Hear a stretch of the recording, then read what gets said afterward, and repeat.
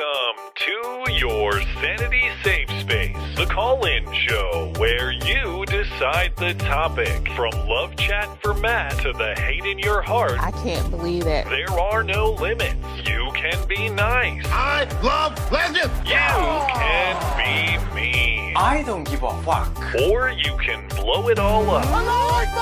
Every Wednesday at 9, it gets crazy when you get their number and you can call them maybe. And now, here they are, Matt Christensen and Blonde.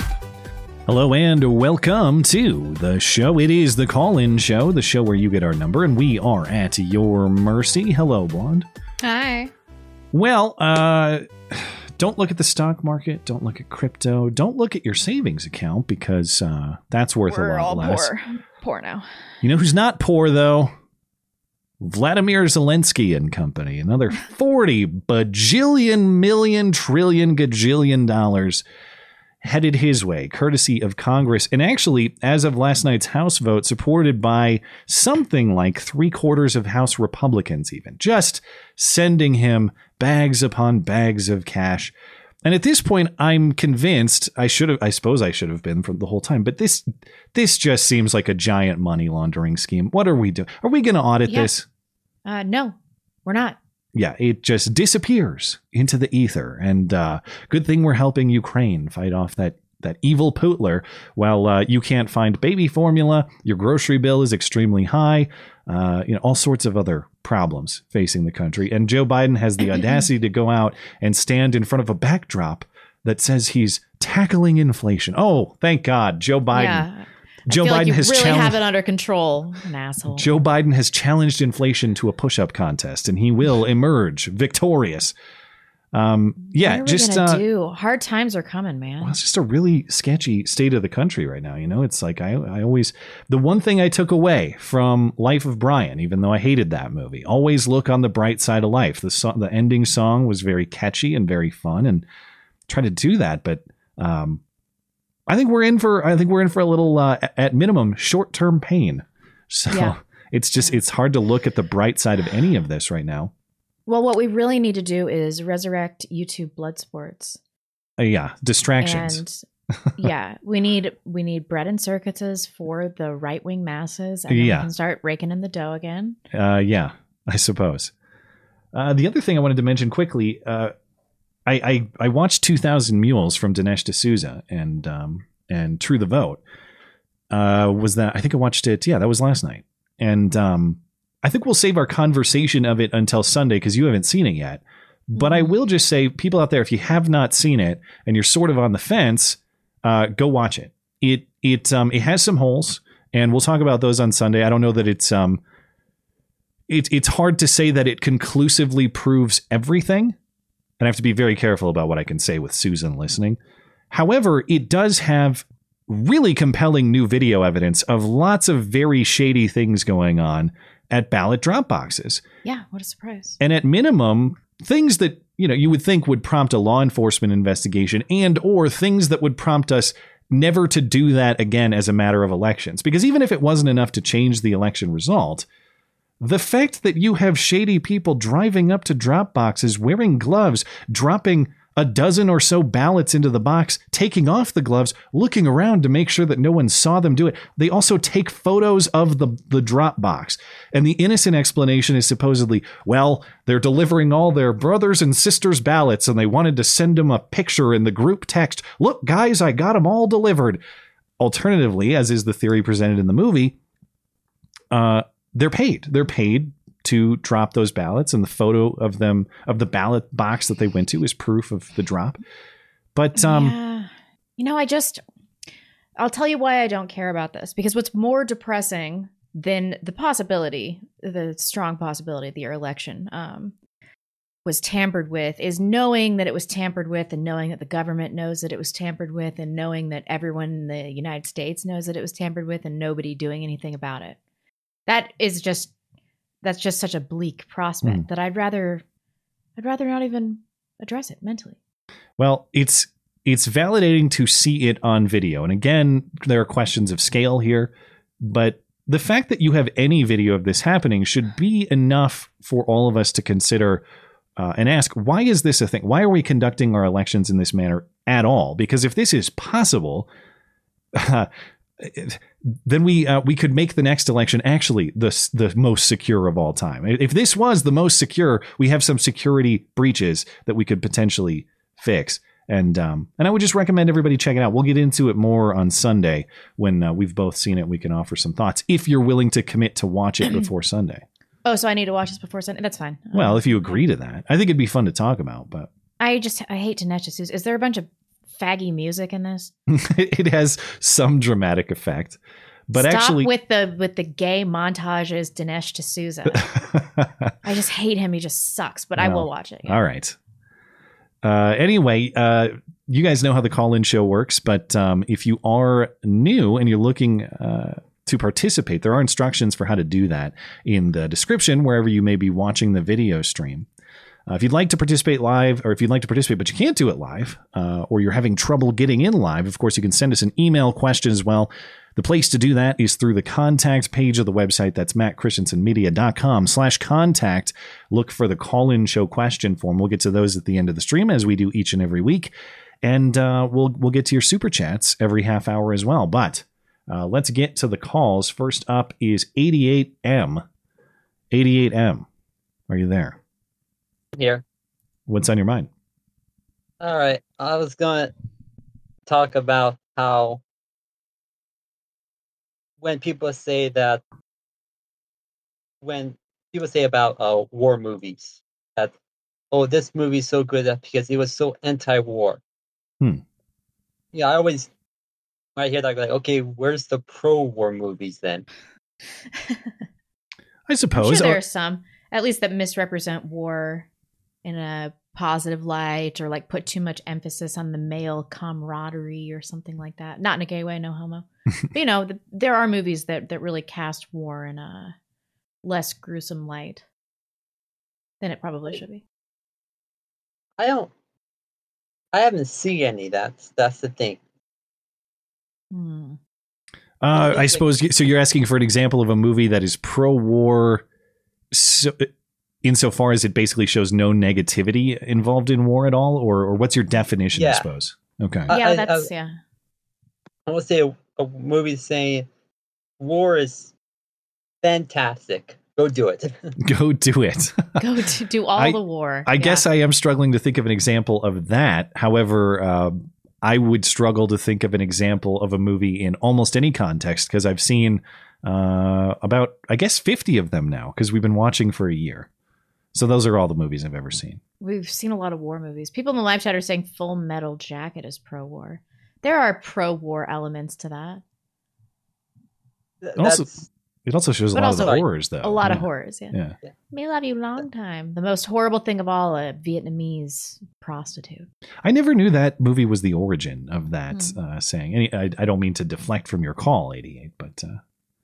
No, yeah. I assume you wanted to call to talk about hookers. No.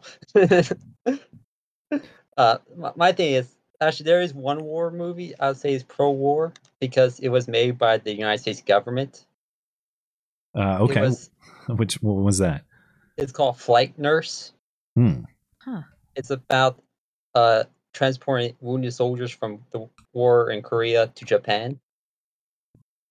And it's about the nurse that is on the flight. And it was made by the U.S. government. Yeah, it was help produced by the United States government. Okay. It was, and it's she is so USA. Did they just get a grant for this, or how so? It was just financed or something? Yeah, it was financed by the U.S. government. By the War Department at the time. But my point is, like, I'd say, like, today's war movies are actually more pro-war than actually war movies in World War II. Yeah, I don't know. I just haven't seen movies that old, so it's hard for me to compare. Yeah. But I was saying, there's this one movie that I really enjoy. It's from 1945. It's called A Walk in the Sun. Okay. And it's about a United States Army platoon that lands on Italy, and their sole job is to get to a bridge and blow it up. All right. And you watch the platoon get whittled down. they hit the beach. They lose their lieutenant, so now it's the platoon sergeant in charge. They go inland. They lose a couple more guys because of an air attack. They meet some more GIs, and they ask them to go scout ahead for them, but they never see those guys. It's like, all right, it's weird to be. It's I like one soldier. They're having a conversation. He's like, it's interesting to be in the army and you meet somebody and you never meet them ever again. Yeah, I've heard a lot of that, and that's certainly true for a lot of guys. You make not just friends, but you make, in many ways, almost like a sibling like connection, a brotherly connection, and then as soon as they're out, a lot of times they don't reconnect. But any last word from you before we let you go? I'll felt this movie fast. That this platoon continues to go on, and the platoon sergeant has a mental breakdown actually in the movie. Mm-hmm. He just can't go forward on. Well, my point is that this movie came out in 1945. So at the time period, America's at war. We're taking a lot of casualties. The biggest battles for America was going on at that point. And they're showing this movie to the audience. And the audience is going to be future soldiers, loved ones, sweethearts, wives. Mm-hmm. Yeah, it's just, for me, it's like, it's very interesting. Like, they're showing the people the truth. This is what war's going. They're not showing the blood and gore. Sure. They're showing the mental side of it. Like, yeah, the platoon sergeant will have a mental breakdown, but the next man in charge will continue the mission. We're not going to win this war without taking casualties. People will die. Yeah. All right. Well, thanks for the call. Sure. Have a great night. Yep. You too. Okay. Hold on here. Adjust my Discord. Let's get to Red Falcor. Red Falcor has cheated his way in once again. You Yes, sir. bastard. What's on your mind? Quickly in there. So I've got 90 seconds worth of topics. Do you mind if I just read them and you can respond to something if you have time? Oh, these are like quick hits. Is that your idea? Say again? These are like quick hits? That's what you're asking for? Yeah, quick hits. Quick All right, hits. Sure. Okay, perfect. The first is a brief explanation for not always having the most fluency on our calls. Since Blonde is a fierce debating opponent and I lose concentration and feel the time pressure on what is supposed to be a 2-minute call, it's that rule is nice long gone. Oh, yeah, that died a long time ago. Yeah. It's nice to not be called a fake stutterer in the comment sections anymore, but I don't want to give the wrong impression either. He's doing it for sympathy, that piece of shit. I stutter these days. It is typically because I'm just not paying attention, not because I am trapped in it, which is a big difference. Mm-hmm. The second is that I think we are thinking about race IQ and voting patterns wrong, and it is extremely frustrating to some of our valuable audience members like Joshy Boy. According to the great Thomas Sowell, case in point, when Ashkenazi Jews first came to this country, they had the lowest IQ. Now they have the highest, which is one possible piece of evidence that IQ is fluid, contextual, and cultural. Is that true? Let's discuss if you like, but in my opinion, Democrats have. You said Sowell has an article about that, or he has some kind of writing about it? He presented it in one particular interview with the Heritage Foundation on a show called Common Knowledge. Well, is that due to the fluctuation in Ashkenazi IQ or the mean IQ of our... Oh, I'm hearing some feedback with my own voice. Are you on speakers? I do. Let me switch over to headphones real quick. Sorry about that. The mean IQ of Americans dropping because of immigration efforts. I'm gonna have to mute him real quick. Wow, it's crazy how quickly you lose your stream of thought when you hear your voice. I was like, is that me talking? Was what I'm saying is sounding really, really dumb. Yeah. Oh, no, it's okay. Is that because Ashkenazi IQ is been decreasing, or is it because the mean IQ of America has been decreasing because of immigration efforts? It's probably both, but I think it was partly linguistic because the English was not necessarily their native language when they first came to this country, and IQ is not exceptional at measuring intelligence in different languages, right? No, you have to speak the language in order to pass the test correctly, of course. Oh, right. Okay. And so as they become more culturally integrated, their IQ will naturally rise. Well, I guess my question would be then, is that a flaw in the test, or is it, I guess, are we actually witnessing change in what we're measuring, which in this case is IQ? Or IQ test, is that a flaw to be standardized, should be administered in the native language of the taker. Yeah, I guess what I'm worried about is if that's the case, then is that a flaw in the measure? Because that sounds like a broken measure. Of course, it's a flaw in the measure. Like I'm going to care about some, I don't know, somebody in some other country that can't speak English, how they do on an English IQ test. To be worthless information. Right. Plus, there are natural cultural barriers that exist outside of specific linguistic restraints. Even if you translate the test, you may not be able to properly represent the test to a foreign speaker and reader. Plus, that person also may come from a country where literacy rate is lower. So the ability just to read the test may be limited as well. Yeah. So you called in to tell us that Jews are dumb, and that's all you wanted to say. Well, the last line of that point is, I would say Democrats have spent decades doing everything they can to keep Black people dumb, mean, and dependent, and a reliable political ally. Yeah, I think that's fair. And that doesn't mean that that's who they truly are. Last quick point, I think, about voting, especially as a conservative. I think it would be most useful for us to think about this like a battlefield. In the Northern Front, it's the conflict between legally sanctioned forces, such as voting. In the Southern, it is a conflict between illegal forces like vote tampering. And we lost the 2020 election because our Northern forces were being shelled by the South. But that doesn't mean that we should give up the Northern Front entirely, because that may mean the difference between winning and losing.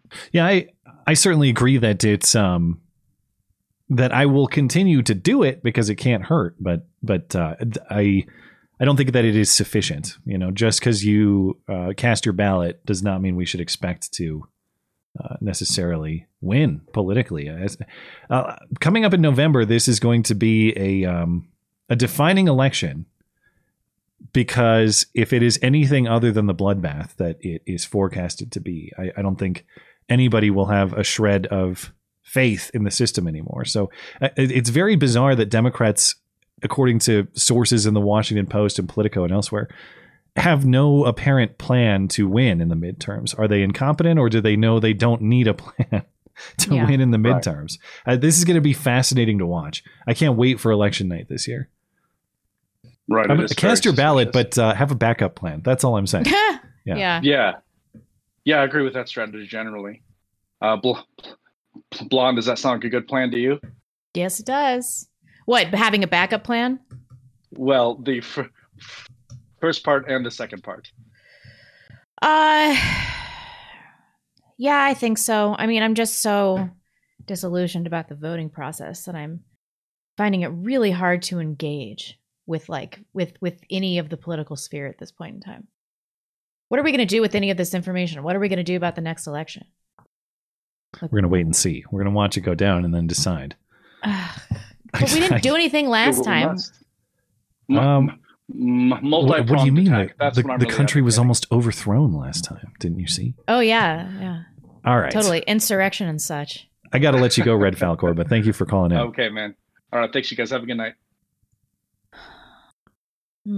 Tom is up next. Thomas Sowell article. Yeah, I'd be curious to hear that. Tom, are you there? Yes. How you doing? We are well. What's on your mind? Okay. Let's see. I got a choice: either heaven and hell or political philosophy. I could go with either. Blonde, do you have a preference? Heaven and hell. Okay. All right.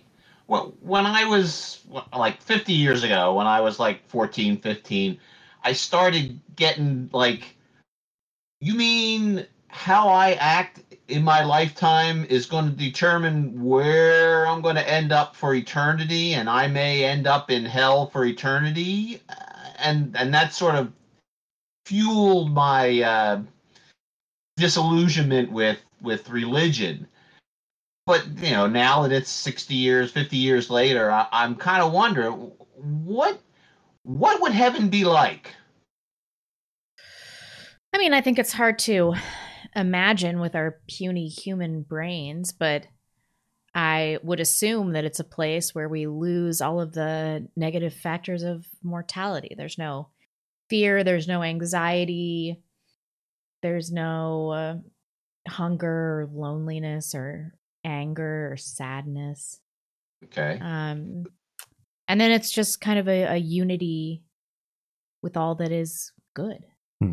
I don't think that it's like, thinking about what eternity is like. I remember this kid that I grew up with, and one time he was laying in bed and he was thinking so hard about like what eternity is like, trying to envision it and wrap his puny little brain around it, that he passed out. See, I as I continue to try to think about just faith generally, I don't really have a concept of the afterlife. And maybe as I get more into this, some of the concepts of the afterlife will get a little bit more familiar to me. But speaking as someone without that understanding, the idea of eternity, even if it is eternal enjoyment, eternity sounds inherently torturous to me, if that makes sense. What I mean is, even if it's great, I was kind of wondering. Well, like the reason every day has value is because your days are finite; they will expire one day. But what if the entire concept of time is a human is within the confines of human understanding? Yeah, maybe it's something that is so outside of my ability to comprehend that I can't. But my understanding as a human being, even eternal enjoyment sounds in ways terrible to me. And I kind of fear that, to be honest. I don't want eternal much of anything, but maybe I should.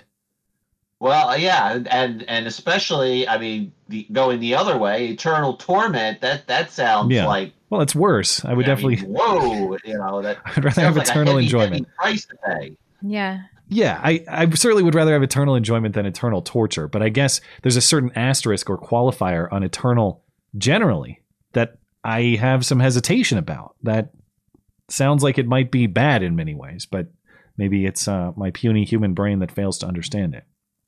I think so. I mean, I don't think God would subject us to something that we find torturous in heaven. I don't know. Maybe he... Yeah, I don't know. I kind of feel that God is sort of outside of time, beyond time, and that's why God can know your whole life, because I mean, to God, it's like a film reel where you can look at any portion of it and see what's going on. So God would know the whole thing from beginning to end, everything that you ever said and did. It's all sort of in the can already, so to speak. All right. Well, yeah. I mean, and what if he knows the course of your life before you're even born?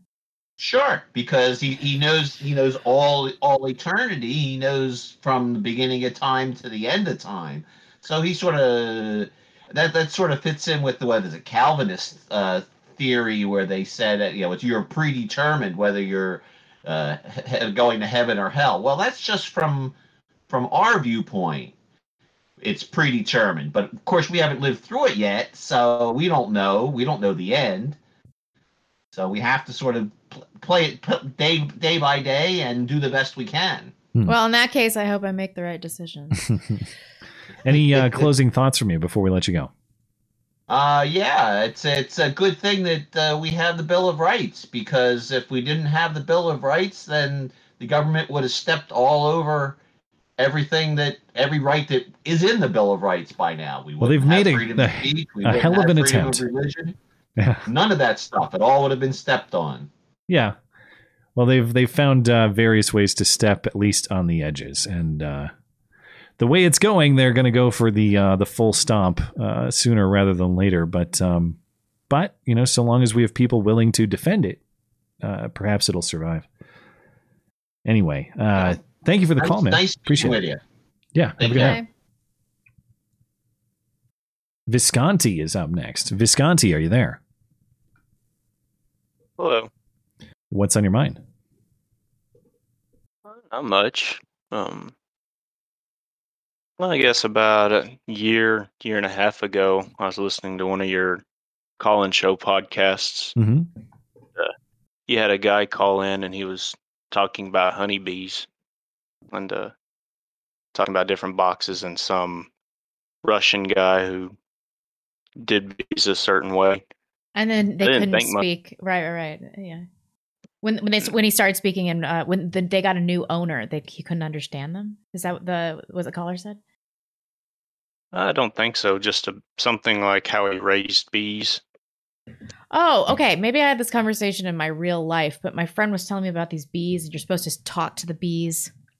Oh, yeah. And then this Russian guy was talking to the bees, and then he died, and they went to a new owner that spoke a different language, and he couldn't talk to the bees. You couldn't relax them. They're actually language sensitive? I didn't know that. I don't know. Or is it the voice? Maybe it's the uniqueness of the voice? I don't know. And now I can't remember what this past caller said at all, because I'm conflating stories in my life. Yeah.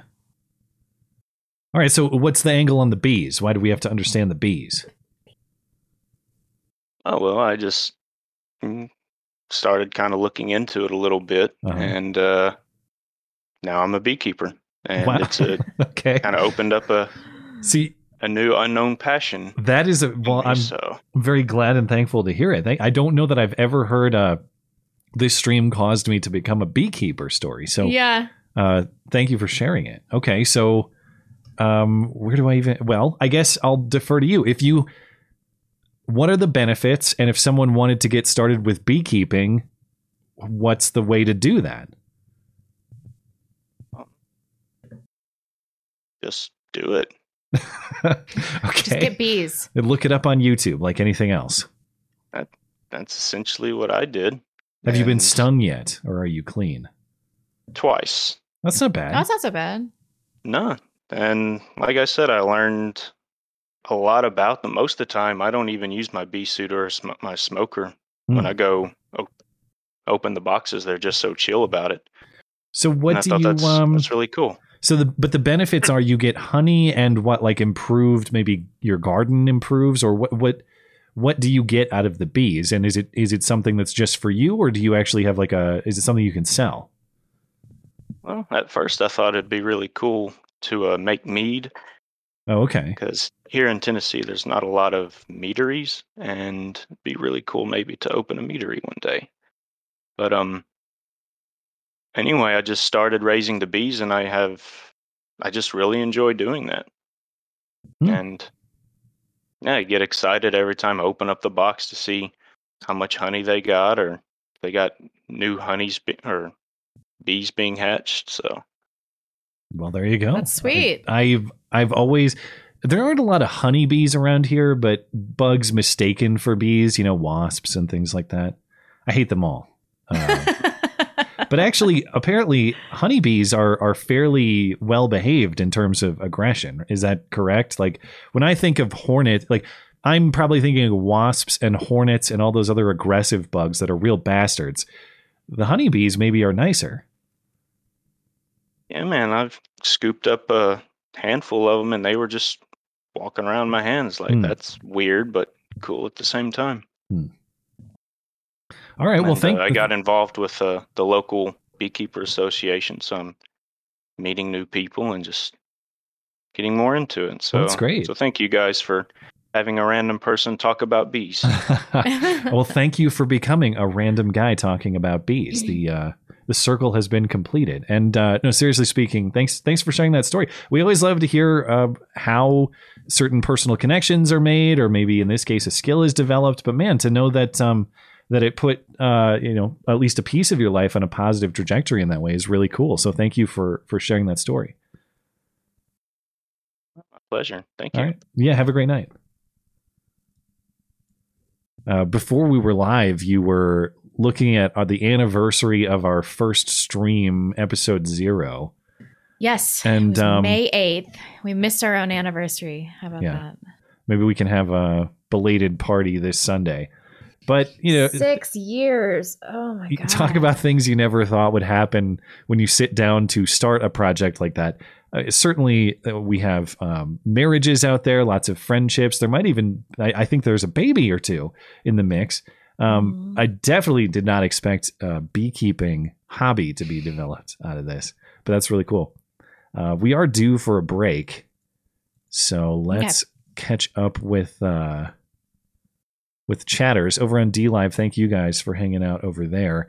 I will mention this on Sunday, but Odyssey has apparently updated their systems, and before they would buffer all the time. I mentioned how to get around that, but now I guess that you can watch the live stream in full 1080 res without the buffering. So Odyssey has upped their game, so that is an option as well. Let's see. Over on Tippy Stream, I fantasize about Nancy Pelosi.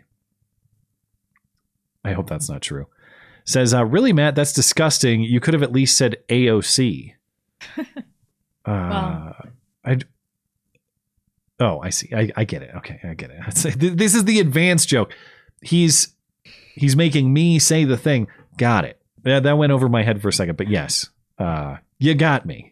Thank you for that. You good? Yeah, we're good over there. Citizen 7 says the only purpose of ballot drop boxes is fraud. Ask yourself a question. What legit voter would hand their ballot off to someone to deliver them rather than just put it in their own mail? I know. That's also legitimate. The only cases I can envision are, and a lot of states' laws make exceptions for this, the only people who are allowed to deliver your ballot are family members. Mm-hmm. I can understand someone who maybe is disabled, but perfectly mentally capable, who wants to vote, but it's sort of a hassle for them with their physical limitations to go vote. That sort of stuff I understand. I can think of certain limited instances, but if you're an able-bodied person, we have to, I get so tired of the political rhetoric that acts like voting is this insurmountable obstacle. Yeah, I know people work during the day and you have... Figure it out, though, if you think you should vote. If you can go to the grocery store, if you can put gas in your car, if you can do all of these things, you can vote. If you want to vote, you can vote. And the more... It's tempting to think, well, it should be as easy as possible. Yeah. I agree that we shouldn't purposefully put unneeded obstructions in place of it, but when you make there should be some baseline obstructions. Like you have to go to the place to do it. Is that an obstruction? Because the other side of being too loose with it is you have people going to round up people who otherwise wouldn't vote, and if they're legally enabled, in certain states at least, they can do almost everything but check the box themselves. Like they can actually take it, they can drop it off, they can do all the actual work. And at that point, it's really not the conviction of the voter voting and putting up the effort. It's just a guy won't stop knocking on my door, and to get him to go away, I checked this box, so he did. It's not an active vote. It's just harassing people into complying with your will. Yeah. And there's a lot of that kind of stuff going on. Yep. Joe Biden is my dream man. Wow, blonde. I never would have guessed. Yes, I just fantasize about having his old pendulous balls in my mouth, on my boobs. Just Joe Biden. He wasn't even handsome when he was young. What a stupid son of a bitch. He was all right. He was better than he was. Better than he is now. I know, but his face is so pulled back now. Yeah, it's like nothing but like chip clips back there holding his skin together. What's the word I'm looking for? What are the ones you use? Well, I'm going with chip clips. That's the only context in which I use those little clippy things. What are the ones for clothes? Clothes hangers? Clothes hangers? I guess that's the term. That just sounds wrong. No. Clothespins? That's what I call them. Wow. What am I how thinking? many? I don't have any of those, but that's what's holding Joe Biden's face tightly. In Competent Hands 30, Glad Blonde likes Madeline Stowe. She's great in 12 Monkeys. It's about a deadly virus that gets released from a lab intentionally, and then the whole country had to vote by mail. JK, billions die. Yeah, she's a real smoke show. Even now, and she's old as balls. Not as Joe Biden's balls, though. Thomas Benoit says, the left keeps saying that abortion will be illegal in over half of the states, but those are the same states that they say don't matter because they have low population or electoral votes. Yeah. Yep. Rugal Migdal says, just got here. Did they talk about Fuentes yet? Okay, so I don't know what's going on here, and I don't care.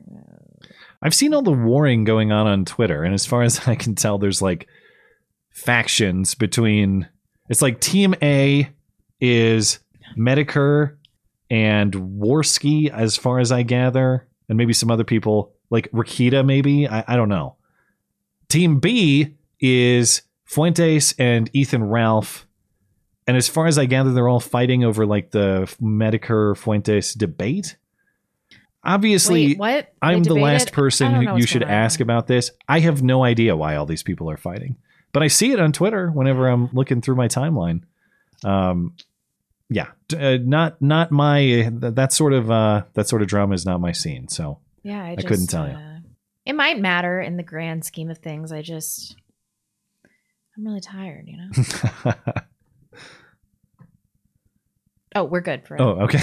Sorry. Thank you. We will come back to your chats.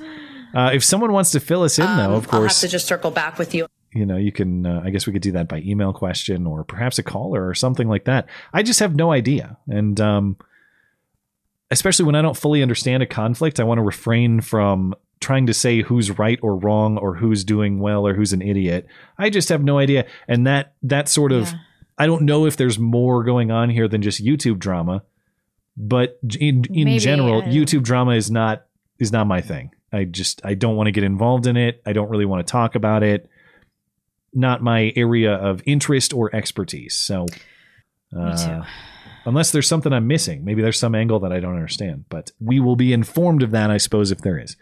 Next caller up is I Know a Fat Guy. Hey, what's on your mind? Okay, first I got something for you guys. A couple weeks ago, trying to call in, I was going to tell you Alito was doing the abortion case, but apparently that's leaked. Yeah, well, but that would have been ahead of the curve, and I believe you that you might have had that pegged. Okay. How did you know that really quick? How did you know it before? Did you speculate that, or did you have a reason to know? Okay. Well, the one thing I was going to tell you is that Clarence Thomas is doing the New York State gun case. Oh, well, that's also good news. That'll be awesome.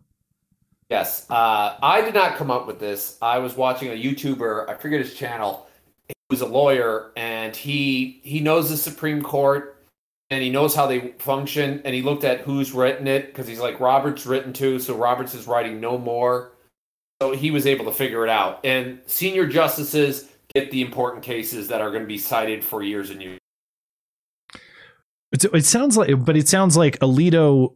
So it was Thomas's decision to let Alito write this case, correct? Yes. Okay. And Thomas, I wonder why Thomas made that choice. Just because what would be the reasoning there? Why would Thomas refuse that opportunity? Yeah. Because Thomas wanted the gun case, and Alito really wanted the abortion case. You can tell Alito really wanted it, and that's one of the things I appreciate about the opinion. It holds nothing back, but it's also very it demolishes all the arguments while being also totally considerate of them, which is rare. And you might say too kind, but I really appreciated how it considered and demolished every possible angle you want to take. I didn't really read it. I didn't think it that big a deal. So you're more interested in the gun case then? Or I don't know. You tell me. Really? I wasn't really interested in the gun case. I just thought it was an interesting tidbit. And for listeners who might not know, as far as I understand, this is a challenge to New York State's concealed carry laws. Is that correct? This is a challenge to New York City's. Oh, New York City. Okay. Basically, New York City was saying you cannot use self-defense as a reason to get a gun. Okay. You can't carry your gun. Yeah, and you have to keep your gun in your home like almost 24/7. Oh, good lord. Well, what's the point of a concealed carry permit if you have to keep it in your home? Yeah, so, the only people who really can get a gun are police officers, ex-police officers, security, and people who have God's personal phone number. Well, if you have a friend, it's like getting a concealed carry permit in California too. Some counties are a little more friendly than others, but if you're in an unfriendly county, you basically have to be friends with the sheriff there, and it's all but impossible. So is it fair to say, I don't know that much about this case, but I've read a little bit about it. This case potentially would could establish an individual right to carry in a similar way that Heller established an individual right to possess a firearm. Would that be a fair way to say it, or am I missing something? That would be the extreme. Okay. Like that would be like there's a lot of speculation of how far the court's going to go. Mm-hmm. Kind of the real moderate position that people are thinking they're going to go is they're going to say no, self-defense is a reason to grant a permit. You can't deny people that. Mm-hmm. And they're also probably going to knock down you can't tell them that they have to keep it in their car. Because in New York City, the only way you were allowed to transport your gun was either from your apartment or wherever you were living to the gun range, and that was it. Like if you were driving out of the city to like your second house, that was illegal. Wait, and you would have to take a car. You couldn't take public transit or anything. Or a taxi, right? Wait, you're telling me you can't transport it at all? You can't even have it locked up in a case or something? No. What? How do you move it? What if you move? Well, you would have to do it like illegally or something like that. It was like New York City is just they're crazy when it comes to gun laws. You're supposed to keep it at your place of residence always, unless you're taking it to a gun range. Okay, gun ranges only. That's a new one. People are saying the people are saying that's going to fall. They're going to say like, no, you can't stop people from walking around it if you give them a concealed carry. If that's what it is, that's the most insane thing I've ever heard. I've had to transport firearms through California before, and in that case, as far as I remember, it had to be locked in a case in the trunk and no ammo in the case. So just in case you ever needed it, you have to tell the criminal, hold on, let me fumble with my keys here a little while, and then I got to find my ammo in this other area of my car. You just stay right there, sir. Yeah, but if you're telling me you can't even move it, period, that's absolute insanity. Not that California is sane, but you know what I mean. Yeah, well, that's New York City for you. Wow. Also, about like 200 people get like fined or get in trouble because they have a gun in a locked case and they're just going through like LaGuardia or JFK. Yeah. So that's awesome. Have you followed this case? I didn't listen to oral arguments in this case or any of that, but have you followed this case closely at all, or do you have any forecasts for how this might turn out? Because that should be coming out imminently, right, in the next few weeks as well. Yep. Okay. Easily they're going to open up. I think they're just going to blow up the very restrictive cities. I mean, California, probably most of their laws are going to be blown up to some degree. That they're going to have to start allowing people to get guns if they just put self-defense on there. California, Chicago, LA, people are going to be allowed to carry their gun with them when they walk through the street concealed. Okay. I don't think they'll go that far. A lot of people say the door is open if they wanted to do constitutional carry across the country. I don't think they'll have the stomach to do that. That's well, it's hard for me to even know because the court has so rarely even taken Second Amendment cases in recent years, or really ever. I mean, you think about Heller establishing an individual right to possess a firearm in 2008 or 2009? When was that? Mm-hmm. I mean, it is relatively recent history that the court has even considered building, a series of Second Amendment precedent. So the reason behind that is everyone's been saying it's been Roberts who's been trying to get these controversial cases not to go to the Supreme Court. Amy Coney Barrett being on the reproducing Ruth Bader Ginsburg has allowed the conservatives to start taking up these cases. Yeah. Well, I got to think that Thomas writing it is a decent sign, though. I have a hard time thinking that's going to go a crazy way if Thomas is writing it.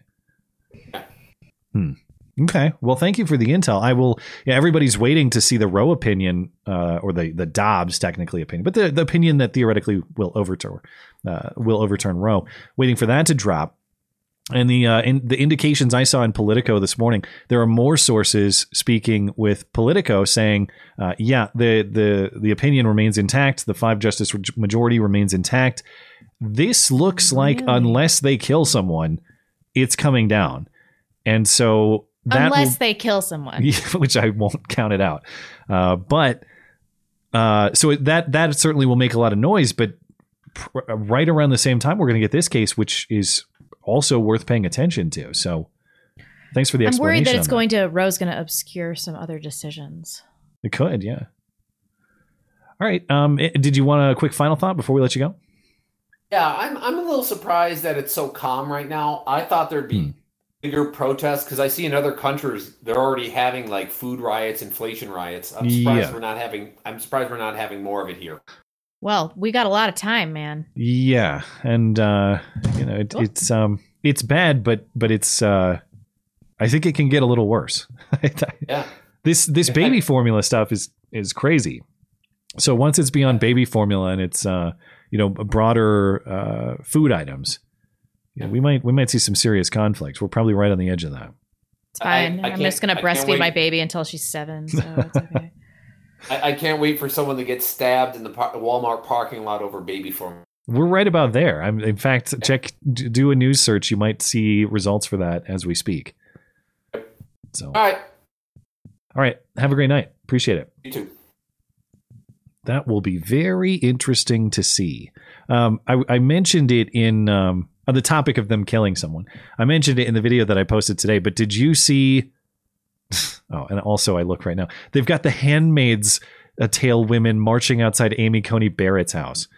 They've got like 6 of these people in their Handmaid's Tale costumes. Shouldn't they be more worried about this formula shortage? Yeah, I suppose if it's forced pregnancy, you guys are going to have to stock up on some baby formula. It looks like Amy Coney Barrett looks like she lives in a very nice neighborhood, very well manicured landscapes.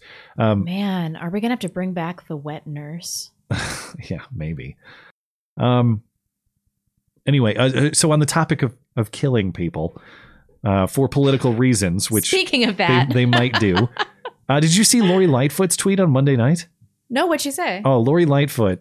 Let me get the exact tweet language. She said she basically called for a gay war to resist the Supreme Court. This is an assault on LGBT. Okay, here's the tweet. I don't want to mischaracterize. She tweeted this on Monday night. To my friends in the LGBTQ plus community, the Supreme Court is coming for us next. This moment has to be a call to arms. Lori Lightfoot posted that. Then she literally has nothing to do with gay people or lesbians. Yeah, but they're coming for them now. They're done with the women. They're done with the women. They're moving on to the homosexuals. Oh, we got a lot of work to do with the women still. She followed up, we will not surrender our rights without a fight to victory. And of course, the jokes write themselves. Call to arms. You banned all the arms in Chicago. Where are you going to get the arms? But also, I just want to see her army. I want to see her army of LGBTQ people. Anyway. I don't know. This is bullshit. Okay, I'm reading about this formula thing, to be fair. Yeah. And the CNN article, can I make formula at home? It's this question. It just says no, broadly no. There's a Weston A. Price formula that apparently is way better than all the formulas that are on the market. You can find the recipe online. I mean, obviously breastfeed if you can. But that's so absurd. When you look at the ingredients for formula, it's always like soy and a bunch of vegetable oils. They're just dog shit. I read that you can make it out of condensed milk and like corn syrup, which obviously I would not recommend. Oh, yeah, that sounds great. But, let's give babies that. Yeah. But, it's whatever people think about their choices between breastfeeding and formula and all that. For a lot of families and a lot of women, it's not much of a choice at all. There's a lot of necessity. And to breastfeed? For formula.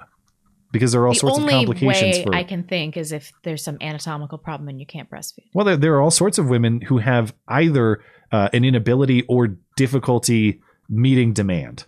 And so they need to supplement. Only those women get a pass. Well, I agree that my personal philosophy is that, that we want to go the natural route. However, for a lot of people, supplementation at least is not even an option, or it's not an option. It's a requirement by virtue of, their production capability or whatever else. So the whole thing is a giant mess. Anyway, I don't know. I don't breastfeed. I'll shut the hell up. I don't. You don't chest feed? I don't handle that. That is not my department. But no, I mean, obviously we see the store shelves around here and they're completely insane. It's empty and you can't even get it at a lot of stores. Let's see. Bahamut Zero. I'm probably pronouncing that incorrectly. What's on your mind? Hello, can you hear me? Yeah. What's on your mind?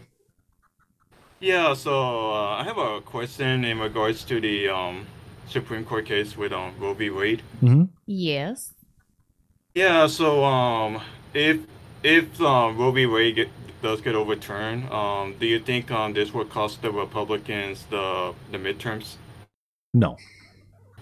No, and I for a bunch of reasons, the polling doesn't show it.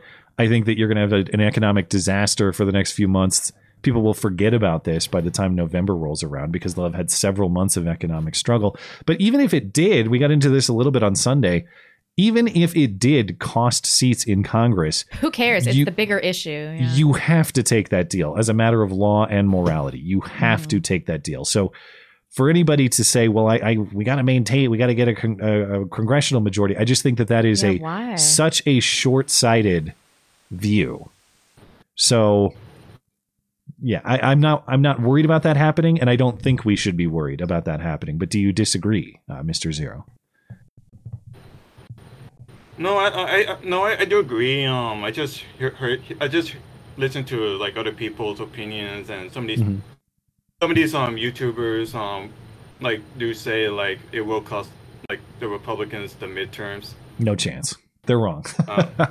They're just wrong. What their reasoning is that everybody cares about abortion so much that independents, and that's who we're really talking about. Oh no, like for Democrats to get rabid abortion loving, single wine chugging women, they're already in their camp. They don't need to motivate those people anymore. So they're going for abortion to motivate your typical independent to go to the polls when we're watching our country collapse economically, and we have a president who stands in front of his fake backgrounds about tackling inflation and all this nonsense. Yeah. I just can't imagine somebody who is not party loyal being motivated by this issue and being so pissed off that their state gets to decide it now. Yeah. And I don't think it's going to disincentivize Republicans to vote either. No, they're already hugely motivated. In fact, they might be more motivated now. Right. So, did you have more thoughts on it? No, not quite. I think that pretty much answered my question. All right. Well, thanks for your call. I appreciate it. And have a great night. All right. Thank you. Bye-bye. Later. And that's the thing too. So they're at Barrett's house tonight. They've hit Alito's house. They've done Kavanaugh's house. They've done Roberts' house. These are all such pathetic, lame numbers. We're talking about like a couple dozen people. Yeah. Where I want to laugh at them and say like, this is so lame and absolutely weak. What the hell are you doing? Yeah, they'll kill people though. I mean, there's got to be. Yeah, do they actually have does Lori Lightfoot have a militia meeting right now and they're all plotting their assassinations? Who knows? I mean, I think that they probably have something up their sleeve. We chronically underestimate the malice of the left and attribute incompetence to, what I should suppose. be attributed to malice. I just don't, I'm not counting out that they're going to murder somebody. Should I be thinking they want me to laugh at these lame ass protests so that I get comfortable, so that I'm susceptible to their actual attack? Is that what I need to be thinking here? Maybe. Did you see today too? So I'll be quick on this. We'll get to the next caller. Chuck Schumer called for a vote to. It wasn't even an attempt to pass. It was a show vote on a bill that he says would codify Roe, but in ways went beyond Roe. Anyway, national abortion law that would override existing state regulations and through Congress shove Roe v. Wade down every state's throat. And it failed 51-49, but it doesn't matter because they needed 60 to clear the filibuster anyway. So it was destined to fail. But his reasoning is, I want to put all senators on record. Oh, they did need 60 to clear the filibuster, because I read 49-51. I was like, what? Yeah, they needed 60, and they don't have the support to nuke the filibuster. But I just don't even understand this political calculation. Oh no, how? Please, I don't want to go back to like Missouri. If I'm, I don't know if Josh Hawley's up for re-election, or say even in Montana, which is sort of a purplish state. You think Steve Daines, our guy, is scared to go back to Montana and be like, well, I know you guys are really mad that I bucked Chuck Schumer, but let me explain. Why I did. It's applause for that. In fact, one of our senators, all Democrats except for Joe Manchin, voted for it. John Tester out of Montana voted for this. And I look at his social media. Oh, thank you for standing up for us, Senator Tester. You sold Montana out to Chuck Schumer. The hell are you people talking about? I get that you guys love abortion. That's great. But you sold Montana's autonomous decision on this, pending the Roe decision. You sold our decision on this to Chuck Schumer. And you're cheering. What the hell is wrong with you people? It's okay. A reckoning will come. It must. Sound and Fury is up next. Sound and Fury, are you there? Hey, what's up? What's on your mind? Not much. How are you? I'm doing okay. It's been a while since I called in. I've called in once before. Okay. And I wanted to say real quick a couple things before I ask you what I wanted to ask you. First, it's funny to me that I don't remember what his name was. The guy who was talking about bees. Oh yeah. Yeah. I cannot get away from bees in my podcasts. I don't know why. Well, it's following you. Other people are talking bees. I was watching Joe Rogan. Okay. And he had James Hetfield on from Metallica. Huh. Guess what James Hetfield was talking about? Beekeeping. Beekeeping. Apparently he keeps bees. Wow. See, everybody's trying to return to the old ways or whatever, because we all feel like society is going to collapse. That was my chair. I didn't fart. That was my chair. That was the old Swalwell. The mug across the table. But it kind of ties into what I wanted to ask you about. So I like to keep an eye on, I guess you would call it the culture war. Mm-hmm. And not just in terms of politics, but in terms of books and movies. And I've recently gotten back into collecting comics. Yeah. Right. I'm sure, I don't know if you know this, with Pride Month going on, DC in particular has just gone full ham on it. Well, wait, they're all. I thought Pride Month was June. Are they preempting? Yes. It's already early Pride Month, you say? It's just Pride all the time, maybe. Yeah. Dude, they do not get a whole month plus. I'm starting to wonder if maybe they just don't know exactly when Pride Month is, and so they're just. Are you talking like retail? Or are you talking like other setting? Because I could see how it becomes sort of like putting your Christmas stuff out at Target before Halloween because they're ahead of the game. It seems to be a little bit of that. Just a lot of what they've been pushing lately in terms of like advertisements is all about DC Pride. They've got the rainbows out. Yeah. They're pushing Superman's son, being not really gay, but gay because he's gay. What? Superman's son is gay now. Have fun with that. Is that a comic thing or is that coming out in a movie? That's it. That is in the comics. I'm sure they want to put it in the movies. Yeah.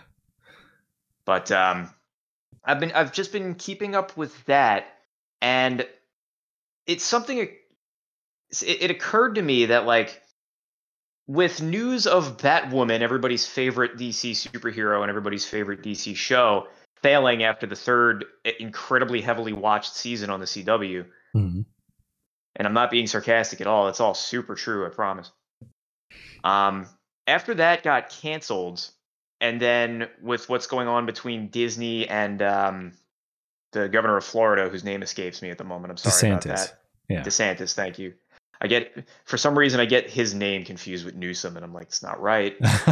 Don't do They're it. mortal enemies. Yeah. Don't say it. Yeah. But with what's going on with that and them losing their special tax exempt status that they had, mm-hmm. you have everybody agreeing that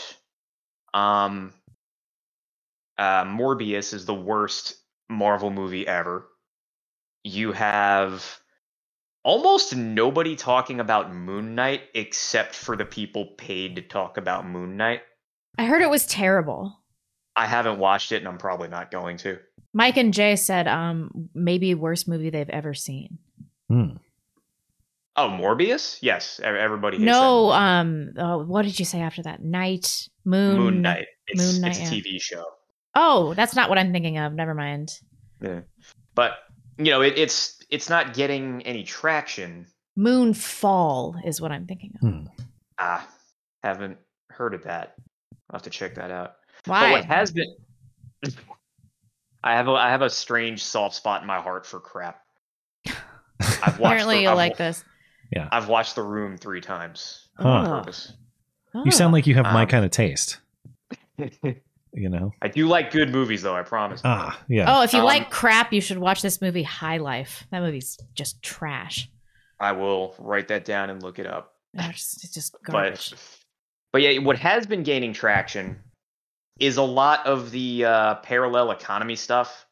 Not just the stuff coming out of the Daily Wire, but a lot of in the world of comics, the stuff that's been gaining traction is newer, not necessarily apolitical, but not dogmatic. Just like newly created franchises. Is that what you're saying? Newly created franchises that aren't necessarily trying to shove an ideology down your throat. Yeah. Right? They can, and that doesn't mean they're not political, right? Because there has been stuff coming out that is political. On the Comicsgate movement, the guy who used to color the Superman comics until recently, his name's Gabriel El Taib. He is creating a comic that is almost a direct attack on what DC is doing right now. And he's calling it Truth, Justice, and American Way, because on top of making Superman's son super flowery, they've also gotten rid of the catchphrase. He doesn't say, I fight for truth, justice, and the American way anymore. Oh, yeah. Oh, it's now, God. Yeah. And so the colorist what's the new, on what the does he say now? They just took out Truth. American Way or something? Yeah, it's Truth, Justice, and a Better Tomorrow. Which, yeah, okay. Yeah. Mm-hmm. And it just got me thinking about, like, I don't know how much you guys know about ESG, environmental social governance. I've heard a little bit about this. This is like some kind of can you explain? It's like rating businesses or something like that for their kind of their progressive cred. Is that accurate? Or you could probably explain it better than I could. I don't want to take up too much, time tonight. And this would take a very long time to explain. The easiest way I can explain it is that it's a credit score for corporations that signals to certain investors that are looking for a specific agenda to be pushed. Yeah. So, like, if they have a high ESG score, certain investors will look at it and be like, I'm going to invest in that company because they're pushing the agenda that I want. And oh my God, I hate that. So this is kind of, Blonde and I talk about all the time. It's bizarre that people make investments seeking some sort of other factor other than a return, other than a profit. Yeah. This would be kind of that. Here's an investment you can make where the return on your investment is actually secondary to the ideological return, I suppose you could say. Like that's first and foremost almost for these people. That is so depressing. Yeah, and it almost sounds like some QAnon-style conspiracy nonsense. It is 100% real. It's a real thing. Harvard's got an entire page dedicated to explaining it. I recommend you look into it. All right. And what I wanted to get your opinion on, we'll have to be real quick here, but yeah. I'll ask the question, and then sure. I can head on my way. So, do you guys believe as strongly as I do that a big part of sort of rebalancing American culture in terms of our ability to connect with people across the aisle, do you think that the sort of front lines of that is going to be entertainment? Because I believe it is. Yeah, sure. I think that pushing, not necessarily pushing values, but giving people that escape, giving people something that they can enjoy and discuss regardless of what they believe philosophically, right? Because when I look at what Star Trek is doing right now, I saw the January 6th scene in the new Star Trek. That was pretty funny. Apparently they're also going to have a comedic body swap episode because they're like, Star Trek can be funny, you guys. And I'm like, not while you're... Why are they doing this? I haven't even watched it. You watch Red Letter Media. I take you sound like a film buff. I haven't watched Red Letter Blah. I haven't watched them in a while, but I am. But you know of them, right?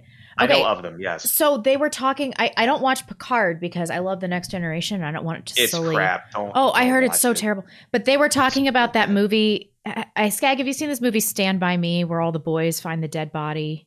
I'm generally aware of it. I can't remember if I've seen it, but this group of boys finds a dead body, and then they come back, and like they're all forever altered. Yeah. Because of what they experienced together. And they likened the experience of watching Picard to the boys in Stand By Me. All right. We're all a little changed now that we had to watch this. We can't dog go back. Shit. You can't go back. And that's kind of how I feel about some of these movies and film. It's like I hate society a little bit more because I had to watch that, or because I did watch it. All right, we gotta keep it moving. But I agree with you though. To answer your question, I don't know if it's the most important piece, but it's a major piece. Like I think that as valuable as it is to talk politics and news and get people to understand where they stand philosophically and for what reasons, it is also of major social value to have things that we can all just enjoy together. Outside of those things, I think entertainment is one area of that. Sports is an area that I've been a little more involved in, that has been totally corrupted by these people too. And yeah, we need to restore those to just being able to appreciate those things without accepting political premises to do that. And hopefully we get there. All right. Well, thanks for talking with me, guys. Thanks. See ya. Man, so depressing. All right. We are due for a break, so let's catch up with our chatters. I think we're good on Tippy Stream, so we just want to grab a couple off YouTube, and we can get back to the callers for the last segment. Sure. Kevin Smith, what are your opinions on dueling laws? Is it good duels are outlawed nowadays? Yeah. No, I wish we would return to an era where men had to fight it out physically. Maybe we could end up with some kind of warrior culture if we did that. I sort of... no minorities, though. They would gum up the works. This is a racially exclusive dueling policy. It would just be you getting, like, shanked by some Mexican or, like, shot by some black guy. Well, you have to agree to the terms of the duel. Yes. Right. Yeah. And don't count out the white meth heads shanking ability. Those guys can shank. Yeah. They'll shank you. They'll shank you good. No, seriously speaking,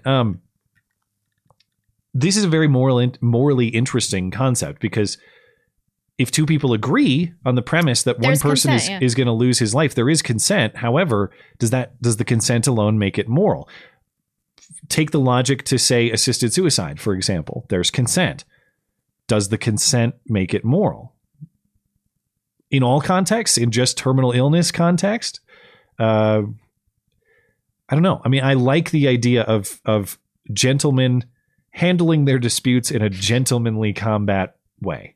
Yeah. There's something that's appealing about that, to be honest. But when you start opening up the box of people consenting to the end of their lives by someone else's hand, you do get into all sorts of morally murky territory, because the argument is, well, you're not valuing life to the degree that you should. You are intervening and ending it, even if everybody agrees to that sort of arrangement.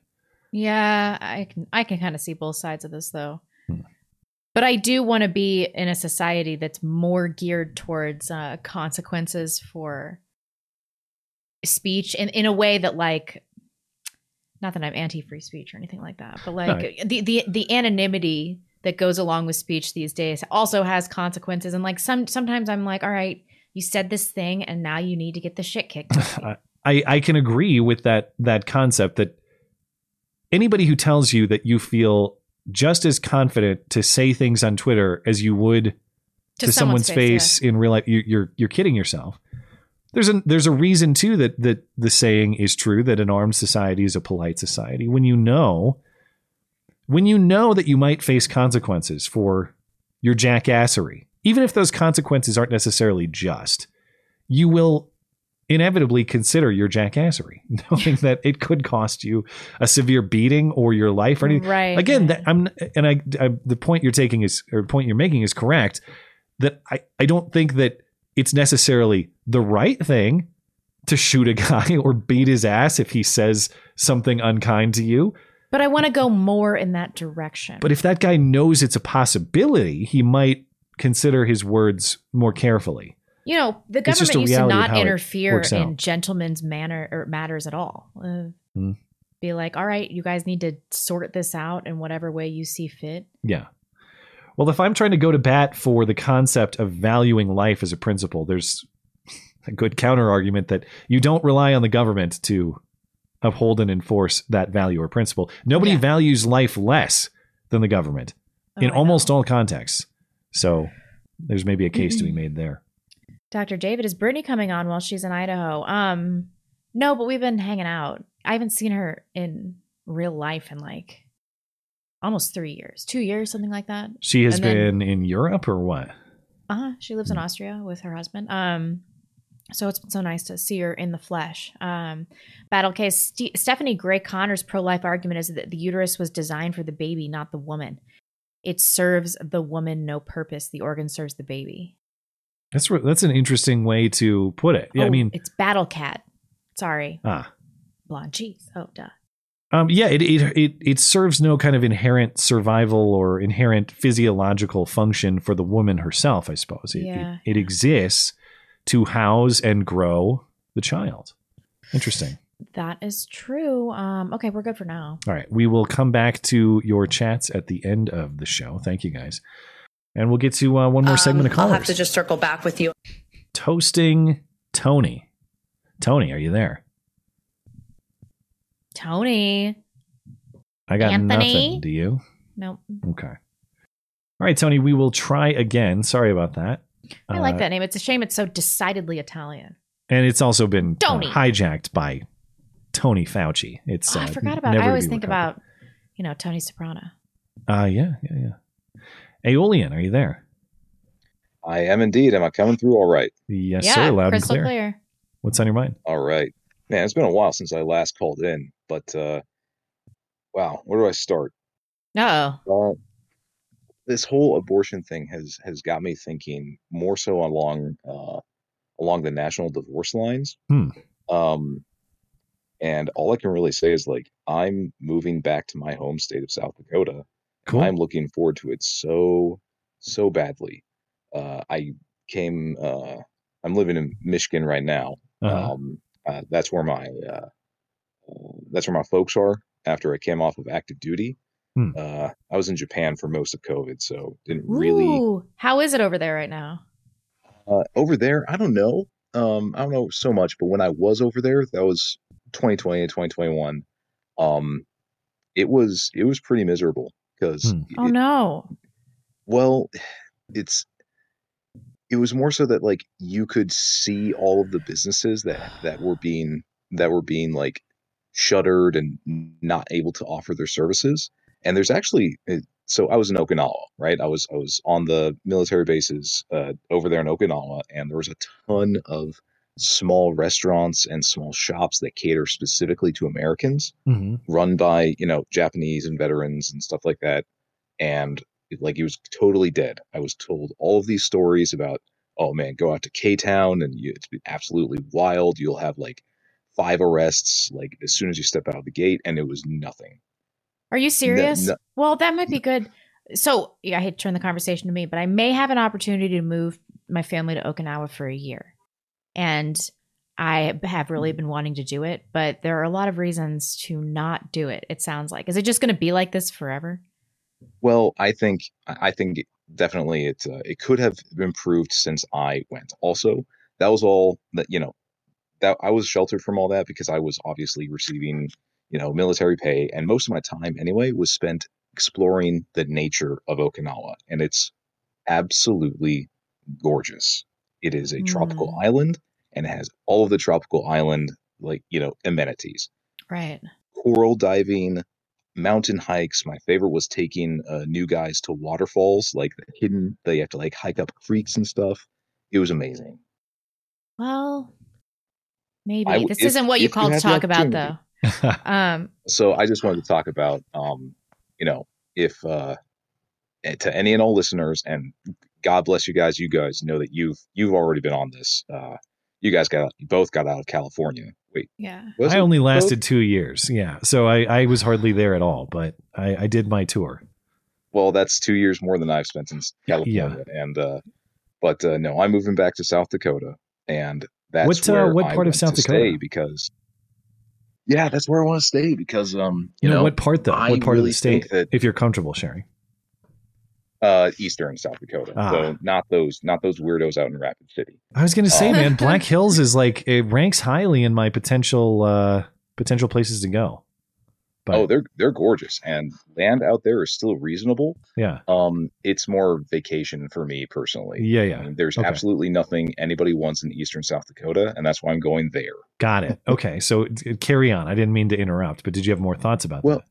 Well, just along these national divorce lines, I see this coming up more and more, and I'm really left asking the question, okay, is abortion something that's been there too long? Has the splinter may well be removed, but has it festered? And, do we have powerful enough antibiotics to cure this, this disease of, animosity toward each other?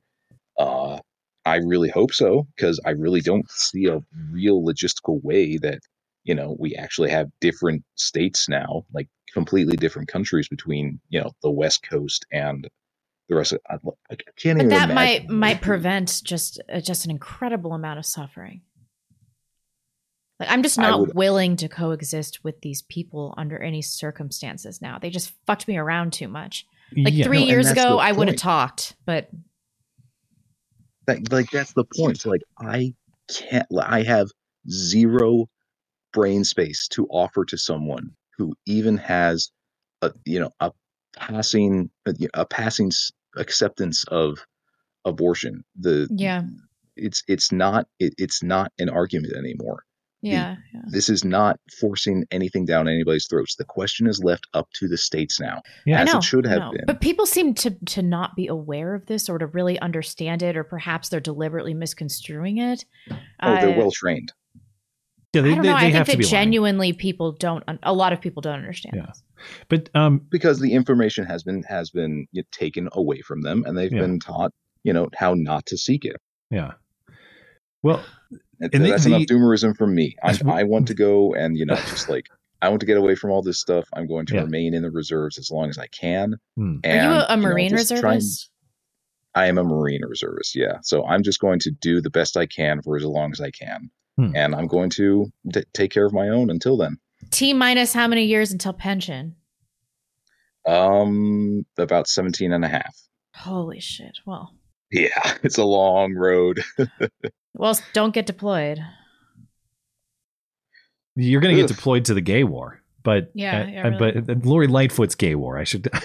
We were talking about that earlier. I don't know if you saw, but Lori Lightfoot has issued a call to arms against the Supreme Court because they're going after the LGBTQ. So I won't be on the side she wants me to be on. Yeah, so I was joking earlier. It's like if there's a rebel militia forming for the gay war, I accept Lori Lightfoot's terms. Perhaps we can. It's not my idea; it's hers. But yeah, really. It's going to be like that Tumblr army from the maybe from 2016. But what's interesting? The point you made too, because there's a legal question here on the abortion thing. Obviously, the question of what political entities get to decide. Is it states? Is it the national government? Does the Supreme Court have a role in that or not? But there's a whole moral angle to this. And when you said, I don't have time to even discuss with a person who holds, like the crazy view that there's not even a life at stake at all. That's what I wonder. Can that be repaired? Obviously we had a national split around the issue of slavery before, not just the legal reality of who gets to decide the issue, but the fact that we had insurmountable amount of moral disgust on the issue. That there were a lot of divisions, not strictly based on legal lines, but just, I can't even talk to you if you believe that this is okay. Yeah. There's a lot of people might scoff at the comparison between slavery and abortion, but there are actually a lot of parallels in terms of the moral questions at stake and in terms of people's, I just who gets to make that sort of political decision. And especially the fact that it's an issue that so many people just, it goes completely under their radar. And then there's a very vocal minority who say, no, this is completely acceptable. It's like, no, this is absolutely unacceptable in any kind of civilized society. And I've seen signs at these lame ass protests they're doing saying that a woman becomes enslaved, that she's enslaved now for carrying the child. That's such bullshit, because if you have an abortion, you're enslaved by your guilt, regret, and sadness for the rest of your life. Well, it's like I might agree that it's forced labor if someone held you down and turkey basted you to get you pregnant. Maybe there's an element of force there. If you consented to the creation of that life, there's your consent to the labor. Sorry, they would just use the rape argument anyway, which is totally yeah. I think it's an invalid argument because no child consents to being born. The point is that the child has been conceived. Yeah. Well, clearly you sparked some thought, but I'll give you a final word, Mr. Aeolian. Well, the culture sees parenthood as slavery, right? Shackling yourself to, somebody else who you're going to keep from having their fun to raise this mewling, smelly little thing. Yeah. And I've seen it in my nephew and in my brothers and sisters who've become parents, and it's completely transformed their lives. I hope that it transforms Alan one day too. Oh, well, people, they don't, I'm like, you can have the last word. I'm going to have the last word. People don't realize that their lives, no matter what they're like, if they're responsible people, they open up to a different life. And so they can't imagine that their lives would change, but it just does, because there's something more important than you. And it's the responsibility, it's the liability of the love that people are afraid of. But they just don't understand. That is a great line, Blonde. I'm stealing that. It's the liability of love that people are afraid of. Well, it is. I mean, I look at Emmeline and like, it's so much love. Like, you think that you love your spouse and you think that you love your parents and your siblings, and you do, or your first love or whatever. But like, you look at your child and it's like, oh my God, like, what would I even do if something happened to you? I don't know how I would ever get through it. She's just the best thing that's ever happened in my life.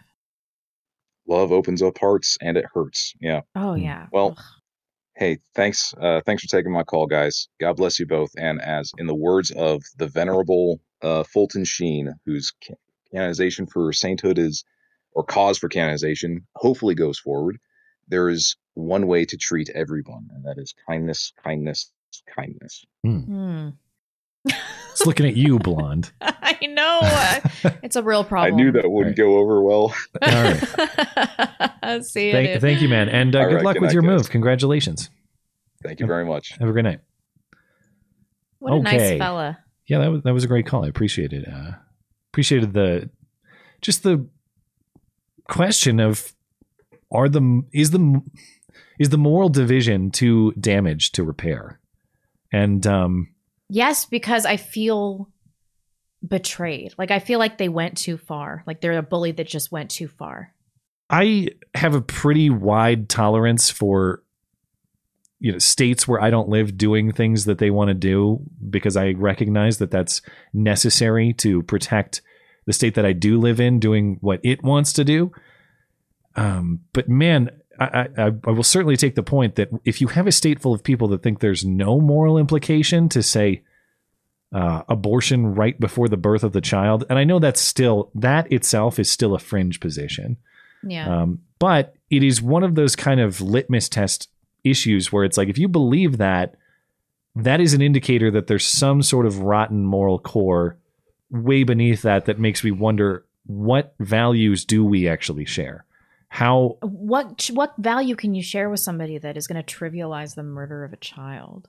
Yeah, it's pretty hard to build around that. And I understand that there are a lot of complexities in the issue when you talk about some of the fringe stuff. When you talk about the cases of rape, when you talk about life of the mother and all of these things. But we're not talking about 90% or so of abortions that are purely elective, and people seem to have, a lot of people seem to have no moral. 98%. Yeah, it might be more than that. And if you don't see any moral issue with that, and you're fine with that idea, I suppose I just have to question everything, and you have to question, what is it that we share and what would we build around? So, and what's the point of sharing a country with people that you have nothing in common with? Yeah, you exactly. can't build anything with people you have nothing in common with. Well, if you share the fundamental idea of, I suppose, collective defense, but allowing each other the freedom to decide issues like this for yourselves within your own political body in your state, you can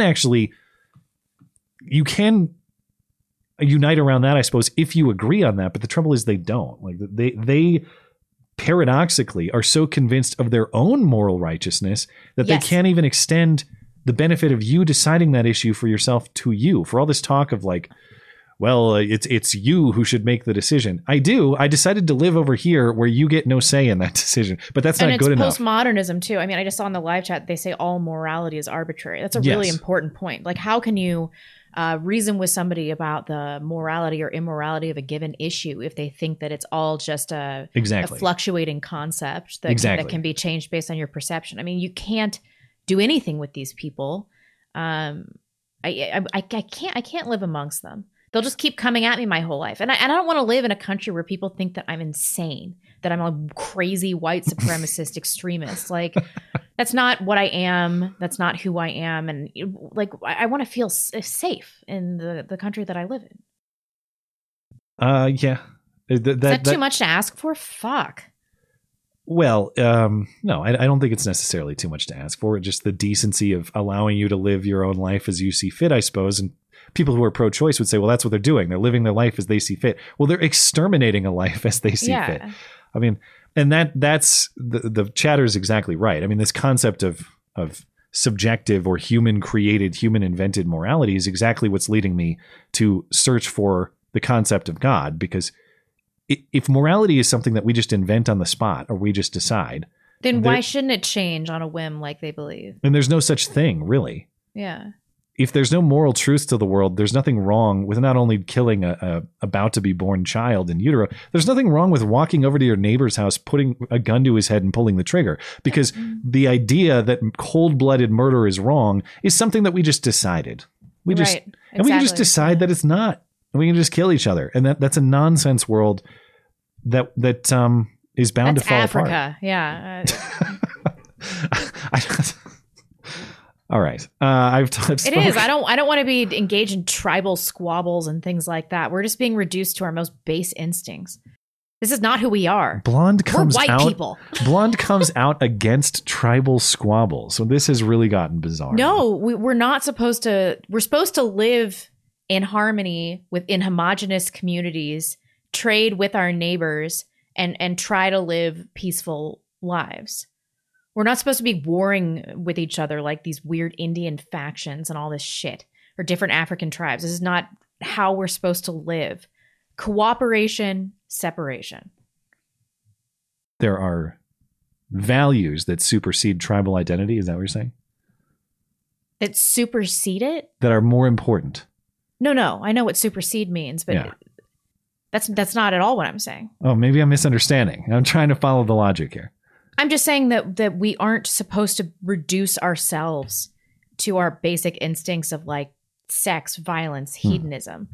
We're supposed to be built up. We're supposed to be building things in communities where we have values that we share with people. And then there are nearby communities with other people where they have values that they share with people. Mm-hmm. And then we're supposed to cooperate with one another to the best of our abilities, but live separately. All right. Fair enough. We're right up against the bottom of the hour, so I'll leave it there. Gilgamesh is up next. We won't be able to take a couple calls, but it does look like we have fairly got a ton of questions. Lengthy list of email questions. Yeah. Hey, Mr. Gilgamesh, thanks for your patience. What's on your mind? Oh, hey, Blonde. And hi. I want to throw this reference out. Hello, Nurse. You should know what that's from. Animaniacs. Oh no. I've seen that show when I was really young, but I don't remember the it's scripting. on Hulu if you have Hulu. But I want to talk about a couple things. Matt, you have to look this up because getting my channel is kind of hard because I looked it up. You want to put in President Lincoln was a tyrant to find my channel and the video. And Blonde, the two Bibles, the difference between the Jewish Bible and the Hebrew, the Holy Bible, just punch that in, you'll find my channel. So yeah. Well, why don't you pick one of these topics to discuss, which is more interesting? You get one. Okay. Do you know who the first king of hell was? Should I? The king. I know who it is. I looked it up. I'm going to do a whole video on it. Who is it? There was a king of hell beyond. Baal. Before Lucifer, there was Baal. Oh. And what did he do? He ran hell before Lucifer was cast down because he tried to overthrow heaven. And here I thought Lucifer made it. Someone had it all set up for him. Nope, it already existed. Oh, what a bastard! And by the way, he just stole someone else's place. Here's something that's in the video. The difference between Lucifer and Satan. Yeah. Lucifer has wings because he was an archangel. Satan doesn't have wings. He only has horns and red skin and hoofs because he was a servant of God that joined Lucifer in trying to overthrow heaven. Mm-hmm. And that's why they both in. And by the way, the 7 kings in the Catholic Christian Bible are all have a sin. Lucifer's is pride. Satan's is wrath. Yeah. Okay. So I just thought I'm going to do a video on that. So yeah, you can look up because trying to find my channel is tricky because if you just put Gilgamesh, you're going to see all this history about Gilgamesh. All right. But you have to put in for you, Matt. President Lincoln was a tyrant, and then it'll bring you to my channel. All right. And we're right up against the clock, so if you have a final thought, go for it. Yeah. China's after Japan for what they did in World War II. Go look it up, the rape of Nanking. Oh, I've seen that. Oh, I've seen it. That's why it was China very doesn't rapey. want Taiwan. They want rapey. to get Japan. Oh yeah, they want Japan for that. They haven't forgotten. Well, maybe they have a never point. Forget. They don't want Taiwan. They want Japan. That's their real mission to get revenge for what Japan did. All right. Well, thank you for the call, man. Appreciate it. Have a good night. Oh yeah, no problem. Talk to you later. Bye-bye. All right. Let's see. We could probably try to take one more. We do have Tony hanging out. I know we had tech problems before. Tony, are you there? I got nothing. Can't hear anything? Okay. Tony. I'm sorry we can't hear you. Might be a mobile thing. But as a reminder to everybody, if you do try to call in, desktop and laptop tends to work a lot better than mobile. I don't know if Tony's using mobile or not, but I would speculate that perhaps he is. And if you can avoid mobile when you call, that is always for the best. But we'll probably leave the calls there just because we do have a good amount of email questions. So thanks to the callers tonight. Appreciate it. And as a reminder, if you would like to participate but you can't do it live or you're having trouble getting in live, just send us an email question. Place to do that is the contact page of the website. That's mattchristiansenmedia.com/contact. Look for the call-in show question form. Now, this first one I read earlier today. This can't be true. I'm not even convinced this is real, but we will consider it as though it is real. And it is from Cone Cheese Meat Sneeze, so it must be real. Hi, guys. This is one you may not have heard before. I am boning my boss and have been for 3 years. It started before COVID, and the arrangement is simple. When she wants to bang, she sends me a text. I go to a quote-unquote work emergency and get $500 for my effort. Every time, about twice a week, not only am I earning another salary in cash on top of my job, I have received multiple promotions. My boss is a woman in her 60s, and I am in my mid-20s. My issue is I am in a committed relationship now and have been for 6 months. I have paid off the house. I now have plenty in the bank, and I am looking to start a family. I feel it is immoral to keep up this side hustle while trying for a baby. So, do I stop and lose my job, confess and lose my future wife, or keep going and hope the old bag dies? There's no way this is true. I think that I'm hypothesizing that this person is making some kind of parallel with women doing this in the workplace, which is relatively common. Yeah, maybe. I think you clearly have to stop doing it and tell your woman. And then if she sticks around, which she won't, I mean, yeah, you just have to lose everything. You fuck this up. You fuck this up good. Yeah, you have to do both of those things. Stop immediately and tell this chick, not just this chick, this, is it fiance now or pending fiance? I don't know, man. Your life will come back together if this is true. Yeah. And then the next person that you date, you also have to tell them that you did this. But later partners are probably going to be more forgiving about it. There will be consequences at work and in your relationship, assuming this is serious, but those are consequences that, frankly, you set up and now you have to face.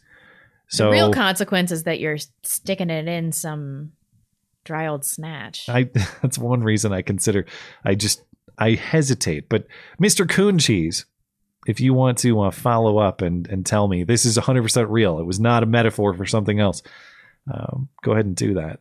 It's just so insane that I hesitate to believe that that's. Some people are saying take that to the grave. Yeah, okay, maybe I can see that too. Well, you can't not tell your spouse because no, you can tell the person that you're with now. Yeah. But do you have to disclose this to your future spouse? Let's put it this way. If I learned that my spouse had engaged in this sort of thing and never told me about it, I would be furious. I would be very mad. Yeah. I think it's something that should be disclosed. But if you take it to the grave, I guess I get that too. I guess the fury will never arise because it goes to the grave. But it's not like, I don't know, like morally it's not as bad as some other things. It's pretty bad. I mean, this involves infidelity. It involves the infidelity, prostitution. Yeah. It involves, on a lower moral level, it involves putting your livelihood at stake for the sake of what? For a side income that is banging some old lady? Yeah. There are layers and layers of immorality here that should be confronted. The infidelity is clearly the worst immorality. Yeah, but I would agree, but I wouldn't. That's not to understate selling your body. I also think if that's they're engaged. If this is somebody that he's casually dating, I'm not sure that's that big of a deal. Well, he says he's been in a committed relationship for 6 months, but that's the thing is the relationship's not committed. Right. So that needs to be confronted. There's no way this is real. Okay. Flying Whales 3013 313. I swear I had a stroke and I don't know that it happened and now I can't talk. I think the controversy surrounding Roe v. Wade and abortion in general is emblematic of a bigger problem of modern society. The insistence that people, especially women, be shielded from any and all consequences of our actions. What do you think? Okay, I think that the problem here is society can't decide whether or not women have agency. I, as a believer that women lack agency, think that we have a lesser responsibility towards our behavior and actions than men. But I also think that we should have responsibilities revoked and privileges revoked. So as a society, are we going to agree on these things? I mean, people used to think like that. Yeah, I suppose I guess I hadn't thought of the concept of I suppose if you separate men and women out and think that they have, I suppose, different responsibilities because of different levels of agency, capacities. I don't know how you would want that phrased, but whoever there are two people responsible in the creation of that life. Both have an equal, as far as I'm concerned, responsibility to the preservation and the flourishing of that life. And yeah, I think that we have, I don't know how this has happened, but we have become conditioned to think that we should be immune from the consequences of our actions in all sorts of ways. If we improperly manage our finances, then government should bail us out and provide us with, a whole retirement package in the form of Social Security. If we can't care for our families, government should provide us with health care. If we can't care for our families, government should give us child care and all of these things. And of course, we don't actually get any of these things in a very good form by outsourcing our responsibility for them. So I'm sure this is something of a symptom of that we, I suppose, just outsource all of our responsibilities in all contexts. But it kind of goes hand in hand with the increasing rejection of freedom. We reject freedom because we fear responsibility as well. We don't want to be free because that might mean that we're responsible for the bad things that happen to us. That's true. I suppose this is a similar theme. My whole point, though, is that if women lack agency, then they also don't have the agency to make the decision about another life. So you're saying, well, I mean, I would say the decision shouldn't exist on moral grounds, absent very rare circumstances that put the woman's life in danger, for example. Or we also like can't that. have men deciding these things, too, because they would just be forcing women to get abortions all the time. We have an immoral male problem in this country, too. Oh, that for sure. And I that's one of the points that these pro-abortion screaming women constantly make. Men, you might think that you're not harmed by this, but just think you're going to be put on the hook for child support and all this stuff. Like, I accept that if I create a life, I'm responsible for the life. You got me. Oh no, not that. But you can see that they're operating in the same premise that you're talking about there, that men share the desire to avoid responsibility in the same way that they do. And I don't think that they're totally wrong in that. There are a lot of men who do share that desire. And that's a problem. So, but just because you lack a good moral core doesn't mean you get to kill people. So we have to rein that in. There's a moral and a justice component to that. Agreed. Dargon Smith, if the Sotomayor clerk is true, why is the only time our highest institution of utmost importance has had a leak is from an immigrant diversity hire judge and her immigrant diversity hire clerk? Why would we continue to appoint people who don't share American values? I mean, isn't that the whole point of these Democrat appointees? They're trying to edge out what we call American values. But once you reach some kind of threshold with immigration, the entire concept, which I think we've already breached, the entire concept of American values ceases to exist anyway. So perhaps Sotomayor and what she believes is a truer representation of modern American values than we want to admit. Currently, perhaps, but I suppose to the emailer's question, is that an organic product or is that a product of course not. Yeah. In defense of Sonia Sotomayor, she was born in the Bronx to Puerto Rican parents. But I was told that Puerto Rico counts because that's how we get to all these. That's how we get to all the high trans murder numbers is by counting Puerto Rico. Yeah, really. So, yep. How long has Puerto Rico been a U.S. territory? I don't even know the history on that, but. And actually, Hawaii, Puerto Rico, these aren't. I don't know the answer to American. this too. What's the process for someone coming from a U.S. territory into the U.S.? Oh, I have no idea. I don't know. Not that it changes the emailer's question. I just, from an immigration law standpoint, how does that all work? I don't actually know. But I agree that Sonia Sotomayor is a principle-free, communist, insane person, and she was confirmed by people like Lindsey Graham. So enjoy. Ashley says, blonde, is your hair naturally blonde? If not, how do you maintain it so perfectly? Thank you both for all you do. Also, I low-key like the call-in show more than the Sunday show. You're a freak, Ashley. Freaky Ashley. So my hair is naturally blonde, but I get balayage 3 times a year. So I lift my natural hair, which is a 7, to an unnatural blonde, which is a 9. So yes, I am blonde, but no, I'm not this blonde. Well, thank you. Really asking the important questions, Ashley. And how do I maintain it? I don't. I never take showers, and I'm disgusting. Destiny says, these days there are 2 separate groups of people: those awake and those who will not even take the time to take a second glance at something contrary to their beliefs. How do you cope with this? I am a Christian, and it bothers me so much with everything going on that some people are so blind they cannot see. How do I cope with this? By disappearing into a world of grisly true crime. That's how I'm coping with it right now. Yeah. That's it. Like I'm not coping. I'm not coping well because I think that this is, of all the things going on, this is somehow the most depressing. That I live amongst people that like, it's like we're in different worlds. Like they can't see me. I'm like, what? Hey, do you see me? Where are you? Blah, blah, blah. Like, there's nothing I can do to reach these people. And you wonder how deep that indoctrination really runs. Like, are these people actually looking at their own finances and seeing the suffering that's going on in this country right now, and then looking at the New York Times and saying, "Oh, great! The fundamentals of the economy are strong, though." Like, it might suck that like I can't go buy certain things at the grocery store, and it might suck that my dollar's worth less, and it might suck that the investments I made are tanking. But the fundamentals are strong. The New York Times told me, so it's okay. No, I think that they view it as a leftover of the Trump presidency. Yeah, I suppose anything that ails their lives.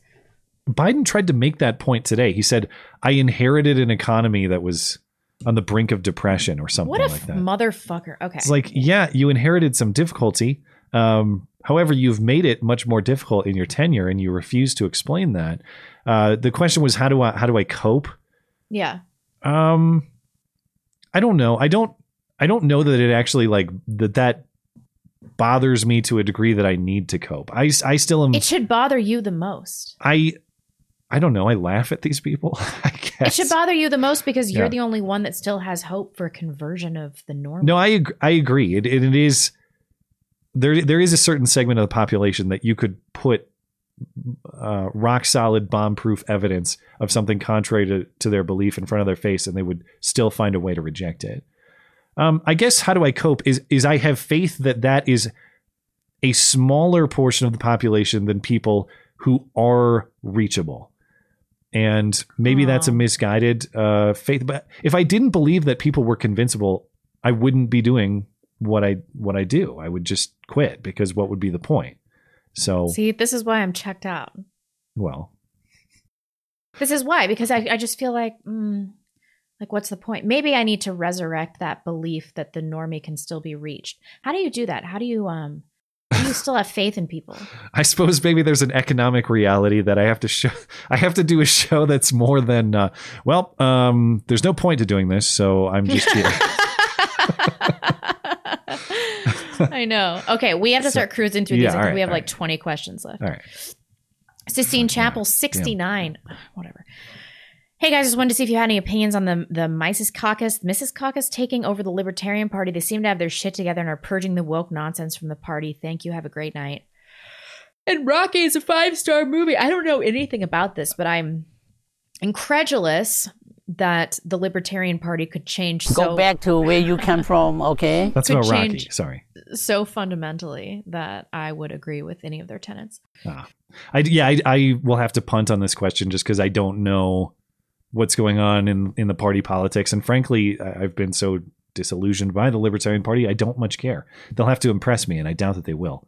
Sorry, I don't know much about that particular story. Tigray. What do you think about having presidential candidates announce their full cabinet during campaign season and then having debates between cabinet officials? Cabinet choices have a huge impact on the policies of the government, but we never get to know who will get chosen or what they plan on doing until after the election. Love this. I would love this so much. There would be so many black women saying such stupid stuff. We would have so much for our show. It would be awesome. There are lots of pale people saying stupid shit too. I wouldn't count that as purely a racial issue. Oh, some of it is though. But I mean, I think that this would be it would give you excellent information on the quality of your candidate and their judgment. The only downside I could see is there are a lot of them. You're talking about a dozen plus debates in a situation like this. That's true. Is that just too much? Is that just noise? Probably. Nobody will watch them but us. Yeah. Blonde's mom. Matt, can you give insight into the thumbnails of your solo vids? Up until about 10 months ago, there was some variety in your expression or pose, but since then you strike a literally identical pose in each one. Criticism, same head tilt, same expression. Do you Photoshop a different shirt on? Is this deliberate? They're just so remarkably and reliably consistent that it has long intrigued me. Thanks. There's no trick at play. It's consistency. So I select a still frame that's usually like about the end of a sentence spoken, Oh yeah. One thing I'm sure there is a lot of consistency to them, but at the same time, like I'm sitting in the same chair in the same setting in front of the same background every single time, like there's going to be a lot of Similarities. consistency to that. But well, I mean, you're also a creature of habit, which is why you are successful. yeah. And the other side of it too is like, well, obviously I like and I want them to look a certain way. And I hate thumbnails that are like giant soy grins or something like that, or just people with shocked faces or things like that. And I've done that sort of facial imitation on this stream, and I learned my lesson because people did screen grab and then they use it to meme me later. So I won't do it. I won't do it. I guess it's important to me to have something that's like not clickbaity. That's just a fair representation, and that's just kind of me sitting there talking. Like, I guess I have not done an audit. Was there a date in here? 10 months ago, they became very consistent. I don't know. That was, I think that's what the emailer said. I don't know when the exact date of this happened. I assure you there's not that great of a plan. But no, it's not photoshopping. It's just a frame from. I'm going to make you read the name of this next one. Indelible right to her hippocampussy. What were some of your most fond childhood memories you would love to pass on to your children? For me, it's early morning cartoons and cold cereal. Milk first, of course. So I used to live in New Mexico when I was a kid, and my brother had a magnifying glass, and we would just burn shit all the time when I was little, like very, very little. And those are some of like my first and favorite childhood memories, burning McDonald's straws and burning ants alive and other stuff like that. It was just so much fun burning leaves. So I'm a psychopath and a pyromaniac now. I'm going to say Little League. Can't wait. That's so wholesome. Yeah, can't wait to watch some Little League. I'm not going to, on principle, I'm not going to force my son into any particular interest, but I hope he likes baseball. Yeah. That'll be great. Yeah. I'm forcing Emmeline into Irish dance. She starts next year. I should say, I'm not going to, it is my expectation he will have a physical activity he enjoys, but I don't want to be so forceful that it has to be this specific thing. I'm not going to accept, let's say that my son was, 10 years old and said, I don't like doing anything active. I'd say, well, that's unacceptable. That's going to change. We're going to do some active things and you're going to decide what you like, because we're not going to do couch sitting. And we can't have a fat kid, Yeah, well, there's got to be something active. I hope it's baseball, but it's fine if it's not. Did you play baseball? You played Little League? What did you do? Only when I was young. Like I was out of baseball by the time I was like 12, 13 years old. Oh. So. Bobby C. Matthew has claimed the sufficiency of Kraft singles compared to actual cheese. He's besmirched the good name of healthy peanut butter and shown favor to shitty hydrogenated oils. Deluxe, not just Kraft singles, deluxe. And worst of all, he has defiled the sacred memories of Blade Runner and Last of the Mohicans. Yeah. With all these transgressions, will you, Blonde, now join me on my effort to spread the good news of milk before cereal and dispose this mad tyrant? Will you? I actually like putting in milk before cereal because I find it easier to. I do it sometimes to regulate the amount of cereal you put in than to regulate the amount of milk. It doesn't even make sense. It's like the milk has to be. You have to pour the milk over the cereal for the cereal to be properly saturated in the first place. Like, how do you get the milk onto the cereal if you put the milk in first? You're already going to spoon it. And I so regularly eat cereal because of vegetable oils anyway and sugar. I can't understand these psychopaths who pour milk in before cereal. I didn't know you were one of them. I like to have a certain amount of milk. Yeah, I didn't want to tell you. And people will email and say, well, it's like if you finish a bowl of cereal and you want some more and there's some milk in the bowl and you put some cereal in. Yeah, I get that. What I'm saying is when you make a fresh bowl of cereal, and I don't even really eat cereal either. It's a rare occasion, but it does happen. Count Chocula is like every once in a while. Halloween, you get a bowl of Count Chocula. That's really it for me.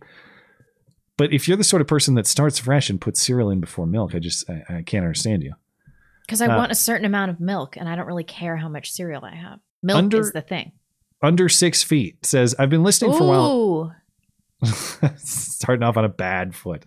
Yeah. I've been listening for a while. I know you guys are generally critical of gays for good reason, so it's probably weird that I would ask this on the show, but I've heard Blonde mention having gay friends before, any of them in meaningful relationships. I grew up in church, but lost my faith for obvious reasons. I still, if I do still believe in God, how could you say I'm not on good terms with him? I guess I'm asking for general advice. I have very little experience. I'm in my early 20s, and I would like to find a normal, good guy, perhaps the kind of guy who would share some of the views of the show. I really sympathize with people in this situation because being gay would suck a lot. It would suck. You're entering a whole world of promiscuous men, and it's just a whole thing to be gay, and it's really hard. Even men that are in, my good friends that are in monogamous long-term relationships, almost all of them are in open relationships where they still, like, on an annual basis have sex with other people. It's totally degenerate, the whole thing. My advice to you, I mean, conversion therapy does have some benefits. It might work. It might work. It's not the way of old where they shock you anymore. It's not. I don't know. I mean, To Kill. No, what was the One Flew Over the Cuckoo's Nest? Yeah, it's not. There's like a little that electrotherapy in there. If I were a gay man, I think that's what I would do, and then I think I would try to be celibate if that didn't work, and then if that didn't work, I think I would try to find companionship with somebody that I wasn't having sex with. Well, and I want to address this point of being generally critical of gays. Now, I speak for myself here. I'm not speaking for I've Blonde, never heard you say anything critical of gays. Well, and it's not, I would hope that the point is understood that it's not a personal attack. I think what really bothers me is the politics of the so-called LGBT. Right. I don't know. The LGBT politics of the day, where it's not enough to be left alone. I unless I'm clapping on the street for everybody who goes by in the parade, then I'm a bigot. So there's that angle, because fundamentally, leave me alone, and as long as you're not violating the rights of others, I will leave you alone. Is the way in which I operate. However, I mean, and this is not a personal thing too. To the point of the question, I mean, I have to notice that just in my personal life, there are very few happy, stable gay couples that I've encountered. And that doesn't mean that it's impossible, but it's rare. Yeah. And I suppose it's not an attack on the person, but my worry within that community is that the finding of happiness seems, at least in my assessment, more rare than perhaps, I suppose, in the general population. It just seems like it leads to a lot of bad outcomes and a lot of unhappiness. And that's not me saying, I hate you because you're gay or something like that, which I don't say anyway. That's me saying and trying to recognize that certain behaviors, at least as far as I've seen, tend to correlate with poor outcomes. Doesn't mean that I'm going to stop you from engaging in what you think is right. But that, I just want to be as clear and as honest about that as possible, because I don't want to come off as just saying I'm attacking you because you're gay. I think that there are some moral considerations, some happiness considerations, but those are your considerations to make, so long as you're not coming after me and demanding that I clap for your considerations. Right. You will not have my meddling on whatever you choose. Is it my turn? I'll take this one. Zagerjar, and I guess you're right. We will have to move quickly. So why don't we just do one each? Okay. Zagerjar says, "What is your reaction to the Southern Poverty Law Center's hit piece on Tim Pool?" I didn't read this to you. I didn't. I have not read it, but I just want to say congratulations to Tim Pool. That's an honor and an achievement. I hope to one day reach your heights. Crescent Scene says, "I know that COVID is kind of an outdated topic at this point, but both my wife and I are unvaxxed, and my wife's family are also unvaxxed. But my wife's mom is double vaxxed and has had COVID going on 5 times now. Positive tests every time. There's no fucking way. We were around her a day prior to getting symptoms every time. 6 members of my wife's family live in the same household. None of them ever had COVID more than once, and my wife and I never had it. I've come to the conclusion that the vax is the reason people get COVID more than once, and that mind over matter may also play a role. Everyone but my mother-in-law thinks COVID and the vax are absolute BS. Thoughts?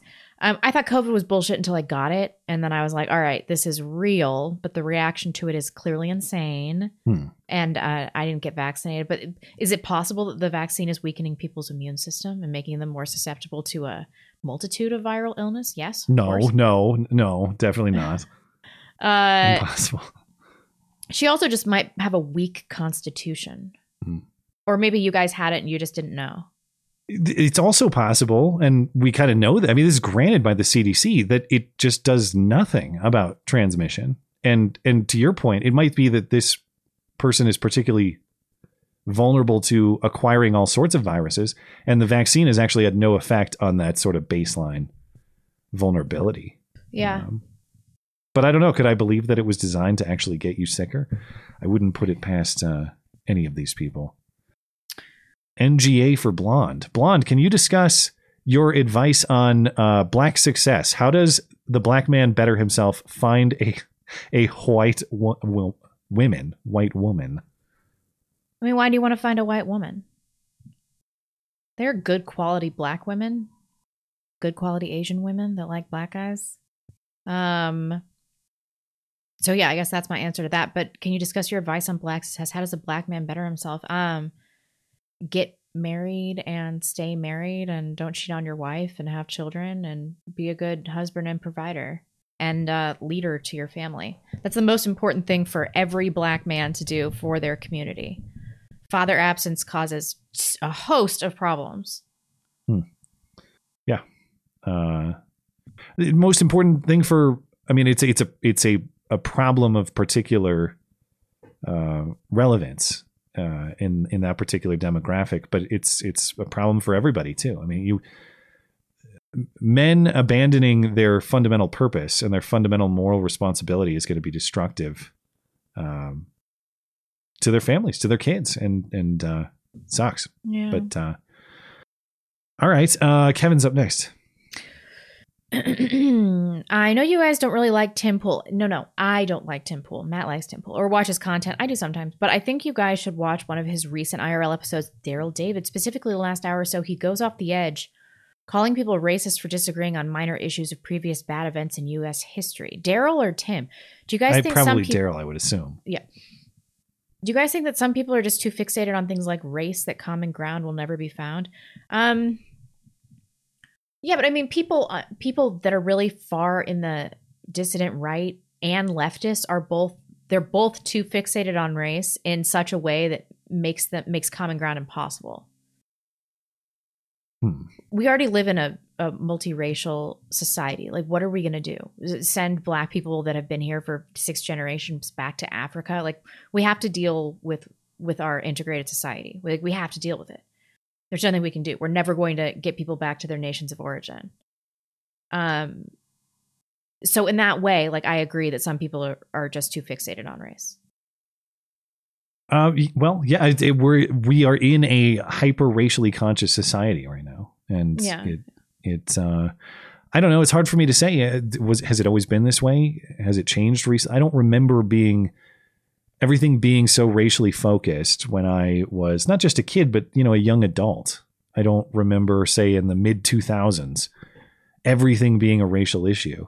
Yeah, and that was sort of the hope and the promise of the Obama election, I suppose, was that this was sort of the final point at which claims of a racist society would be erased. Whether you liked Obama or not, the fact that the country was willing to elect a black president should be sufficient demonstration that it's not such a race conscious country that it's the most important thing to the majority of voters.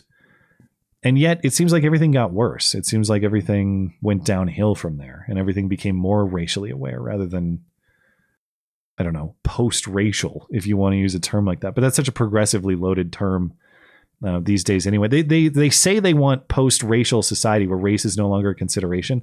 But yeah. I was watching like some NBC news about, it's like Asian Hate Month or something like that. They had some guy on talking about how Asians aren't properly represented in Hollywood or something like that.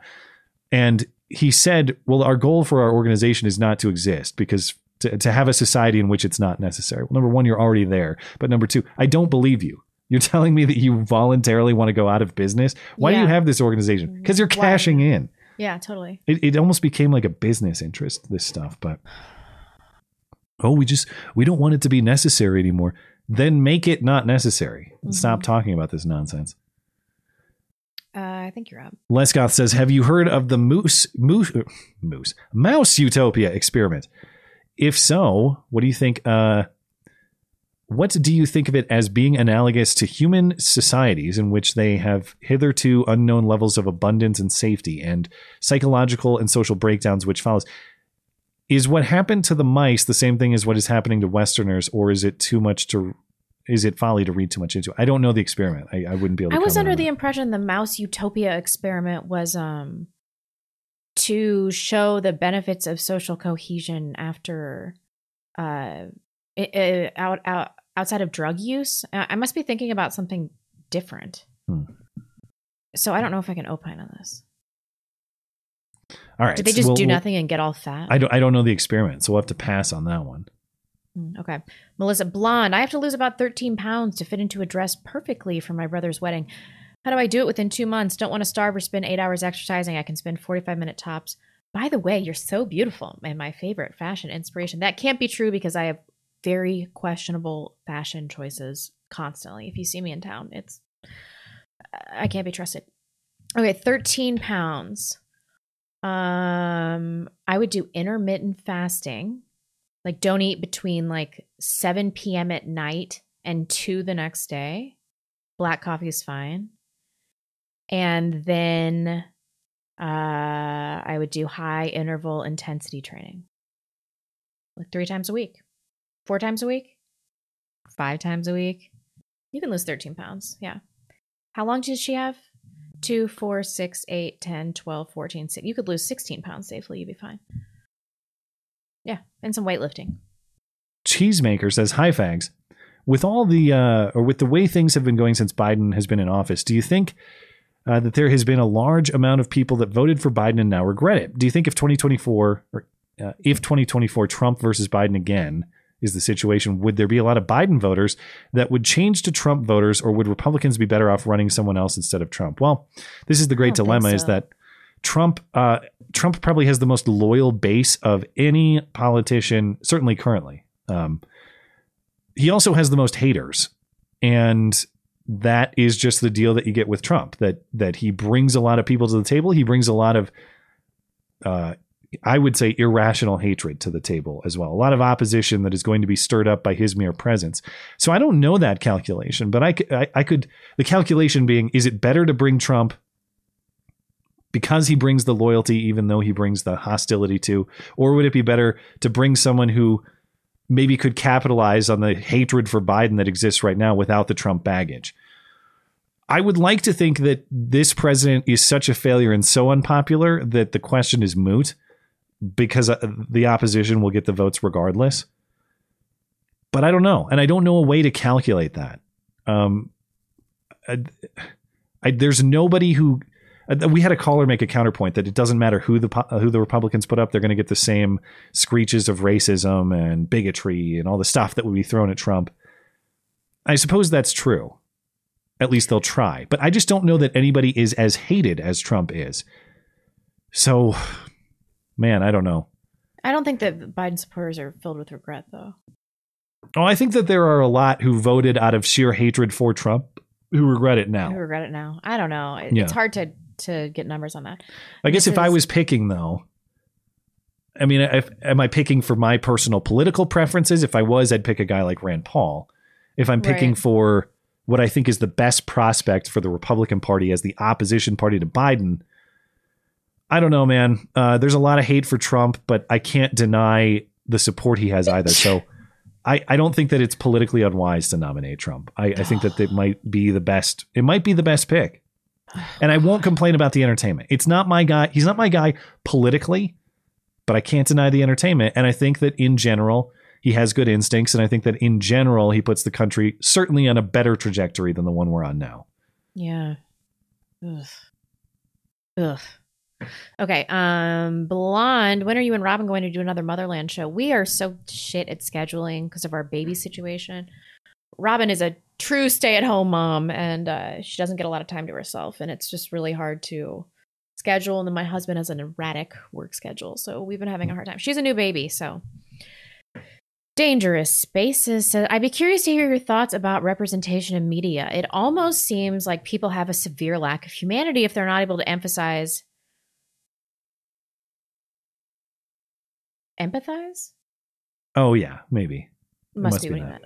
It took me way too long to figure that out. With the characters simply because they are not gay, black, a woman, so on.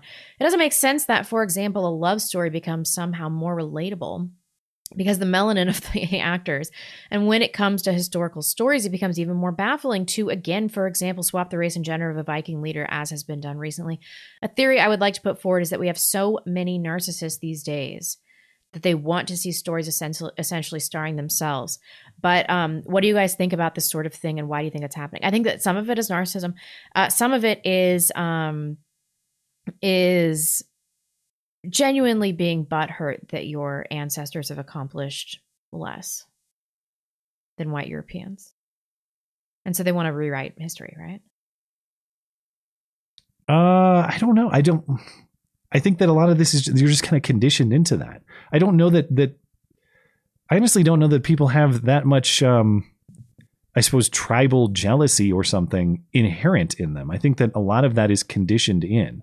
Not that tribal identity doesn't matter to people at all, but I don't know that there are that many people who would be organically enraged by seeing, say, white Viking characters that they don't necessarily demographically identify with themselves, unless they had been conditioned into that by people telling them that they're supposed to be mad about that sort of thing. Right.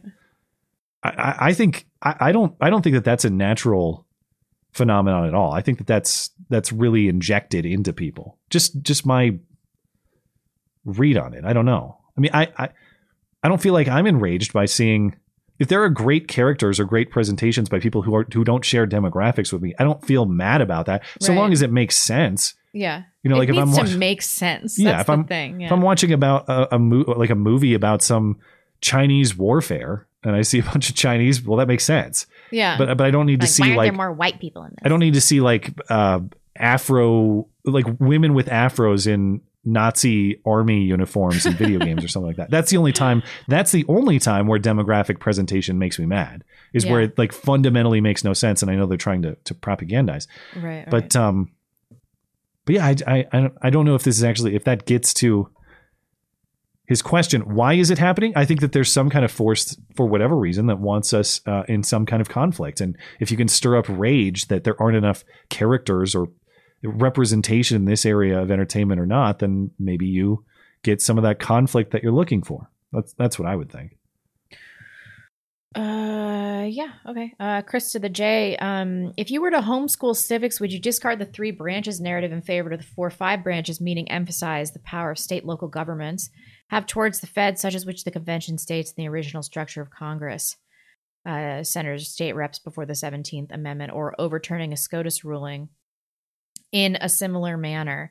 Would the U.S. be different if past generations held this standard? Of course, the U.S. would be different if past generations held to this standard. However, if I'm homeschooling civics, I'm not sure that the 4-5 branches is going to give a representation of how our current government actually works. Yeah, I suppose isn't that the most important thing? Yeah, I suppose you could talk about design versus how it is now. And I think that's a fair point. To his point, I don't feel like I learned the proper division between the federal government and the states. Certainly not in high school, really not in college. I mean, that's not necessarily what I studied as a political science major. You would think that would fit right in there, but it wasn't. I didn't do a lot of political systems. I looked at a lot of analysis of political behavior, statistics, things like that. Yeah. It wasn't like, why is government organized the way that it is? I didn't start thinking about that until, on my own later. And just as somebody who's been politically interested basically my entire life, that's an area of why our structure, at least, is designed the way it is, that I didn't fully understand until I was, 30 years old, probably. Right, yeah. So I think it's an area where education is lacking. And I certainly hope to explain that to my kids. Yep. JD14 says, if Roe is struck down, what becomes of the pro-life organizations? Do they become warped in their purpose, like the SPLC or ACLU? Wouldn't they want Justice Roberts to uphold Roe and Mississippi law to keep donations flowing? No, I think they'll be fine, because they're going to have state-by-state battles now.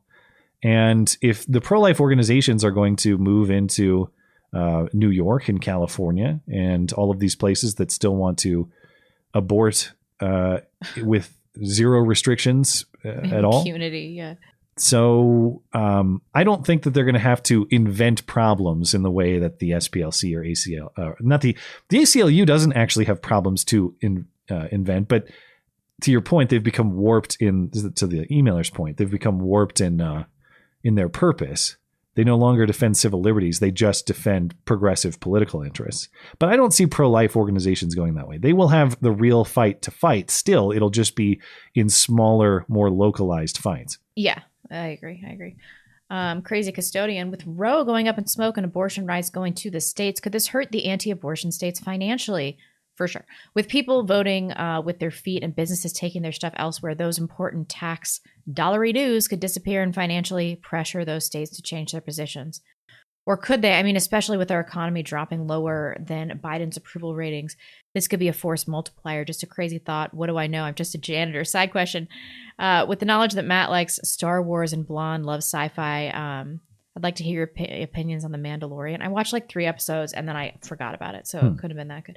I assume you haven't seen it. No, I really liked the show. I did watch both seasons. Really? I really liked the show. What they did to Gina Carano was bullshit, and I don't even have a Disney Plus subscription anymore on account of that and a bunch of other things. And I would like. I know they have the Obi-Wan show coming out and other things. I love Star Wars.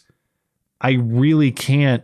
I can't give my dollars to Disney currently, so I don't even have the subscription, and I haven't watched really Disney Plus since the end of Mandalorian season 2. But I really liked the show. I thought it was great. I'm a little bit biased because I love most things Star Wars. So, as far as the other question, I think that there will probably be some consequences to states that allow abortion. I think they're going to be reprimanded and economically by the federal government during Democratic presidencies. Oh yeah, okay. So yeah, he's saying you're saying abortion restrictive states would be punished. Yeah, maybe they could have some underhanded way of doing that. I don't know, but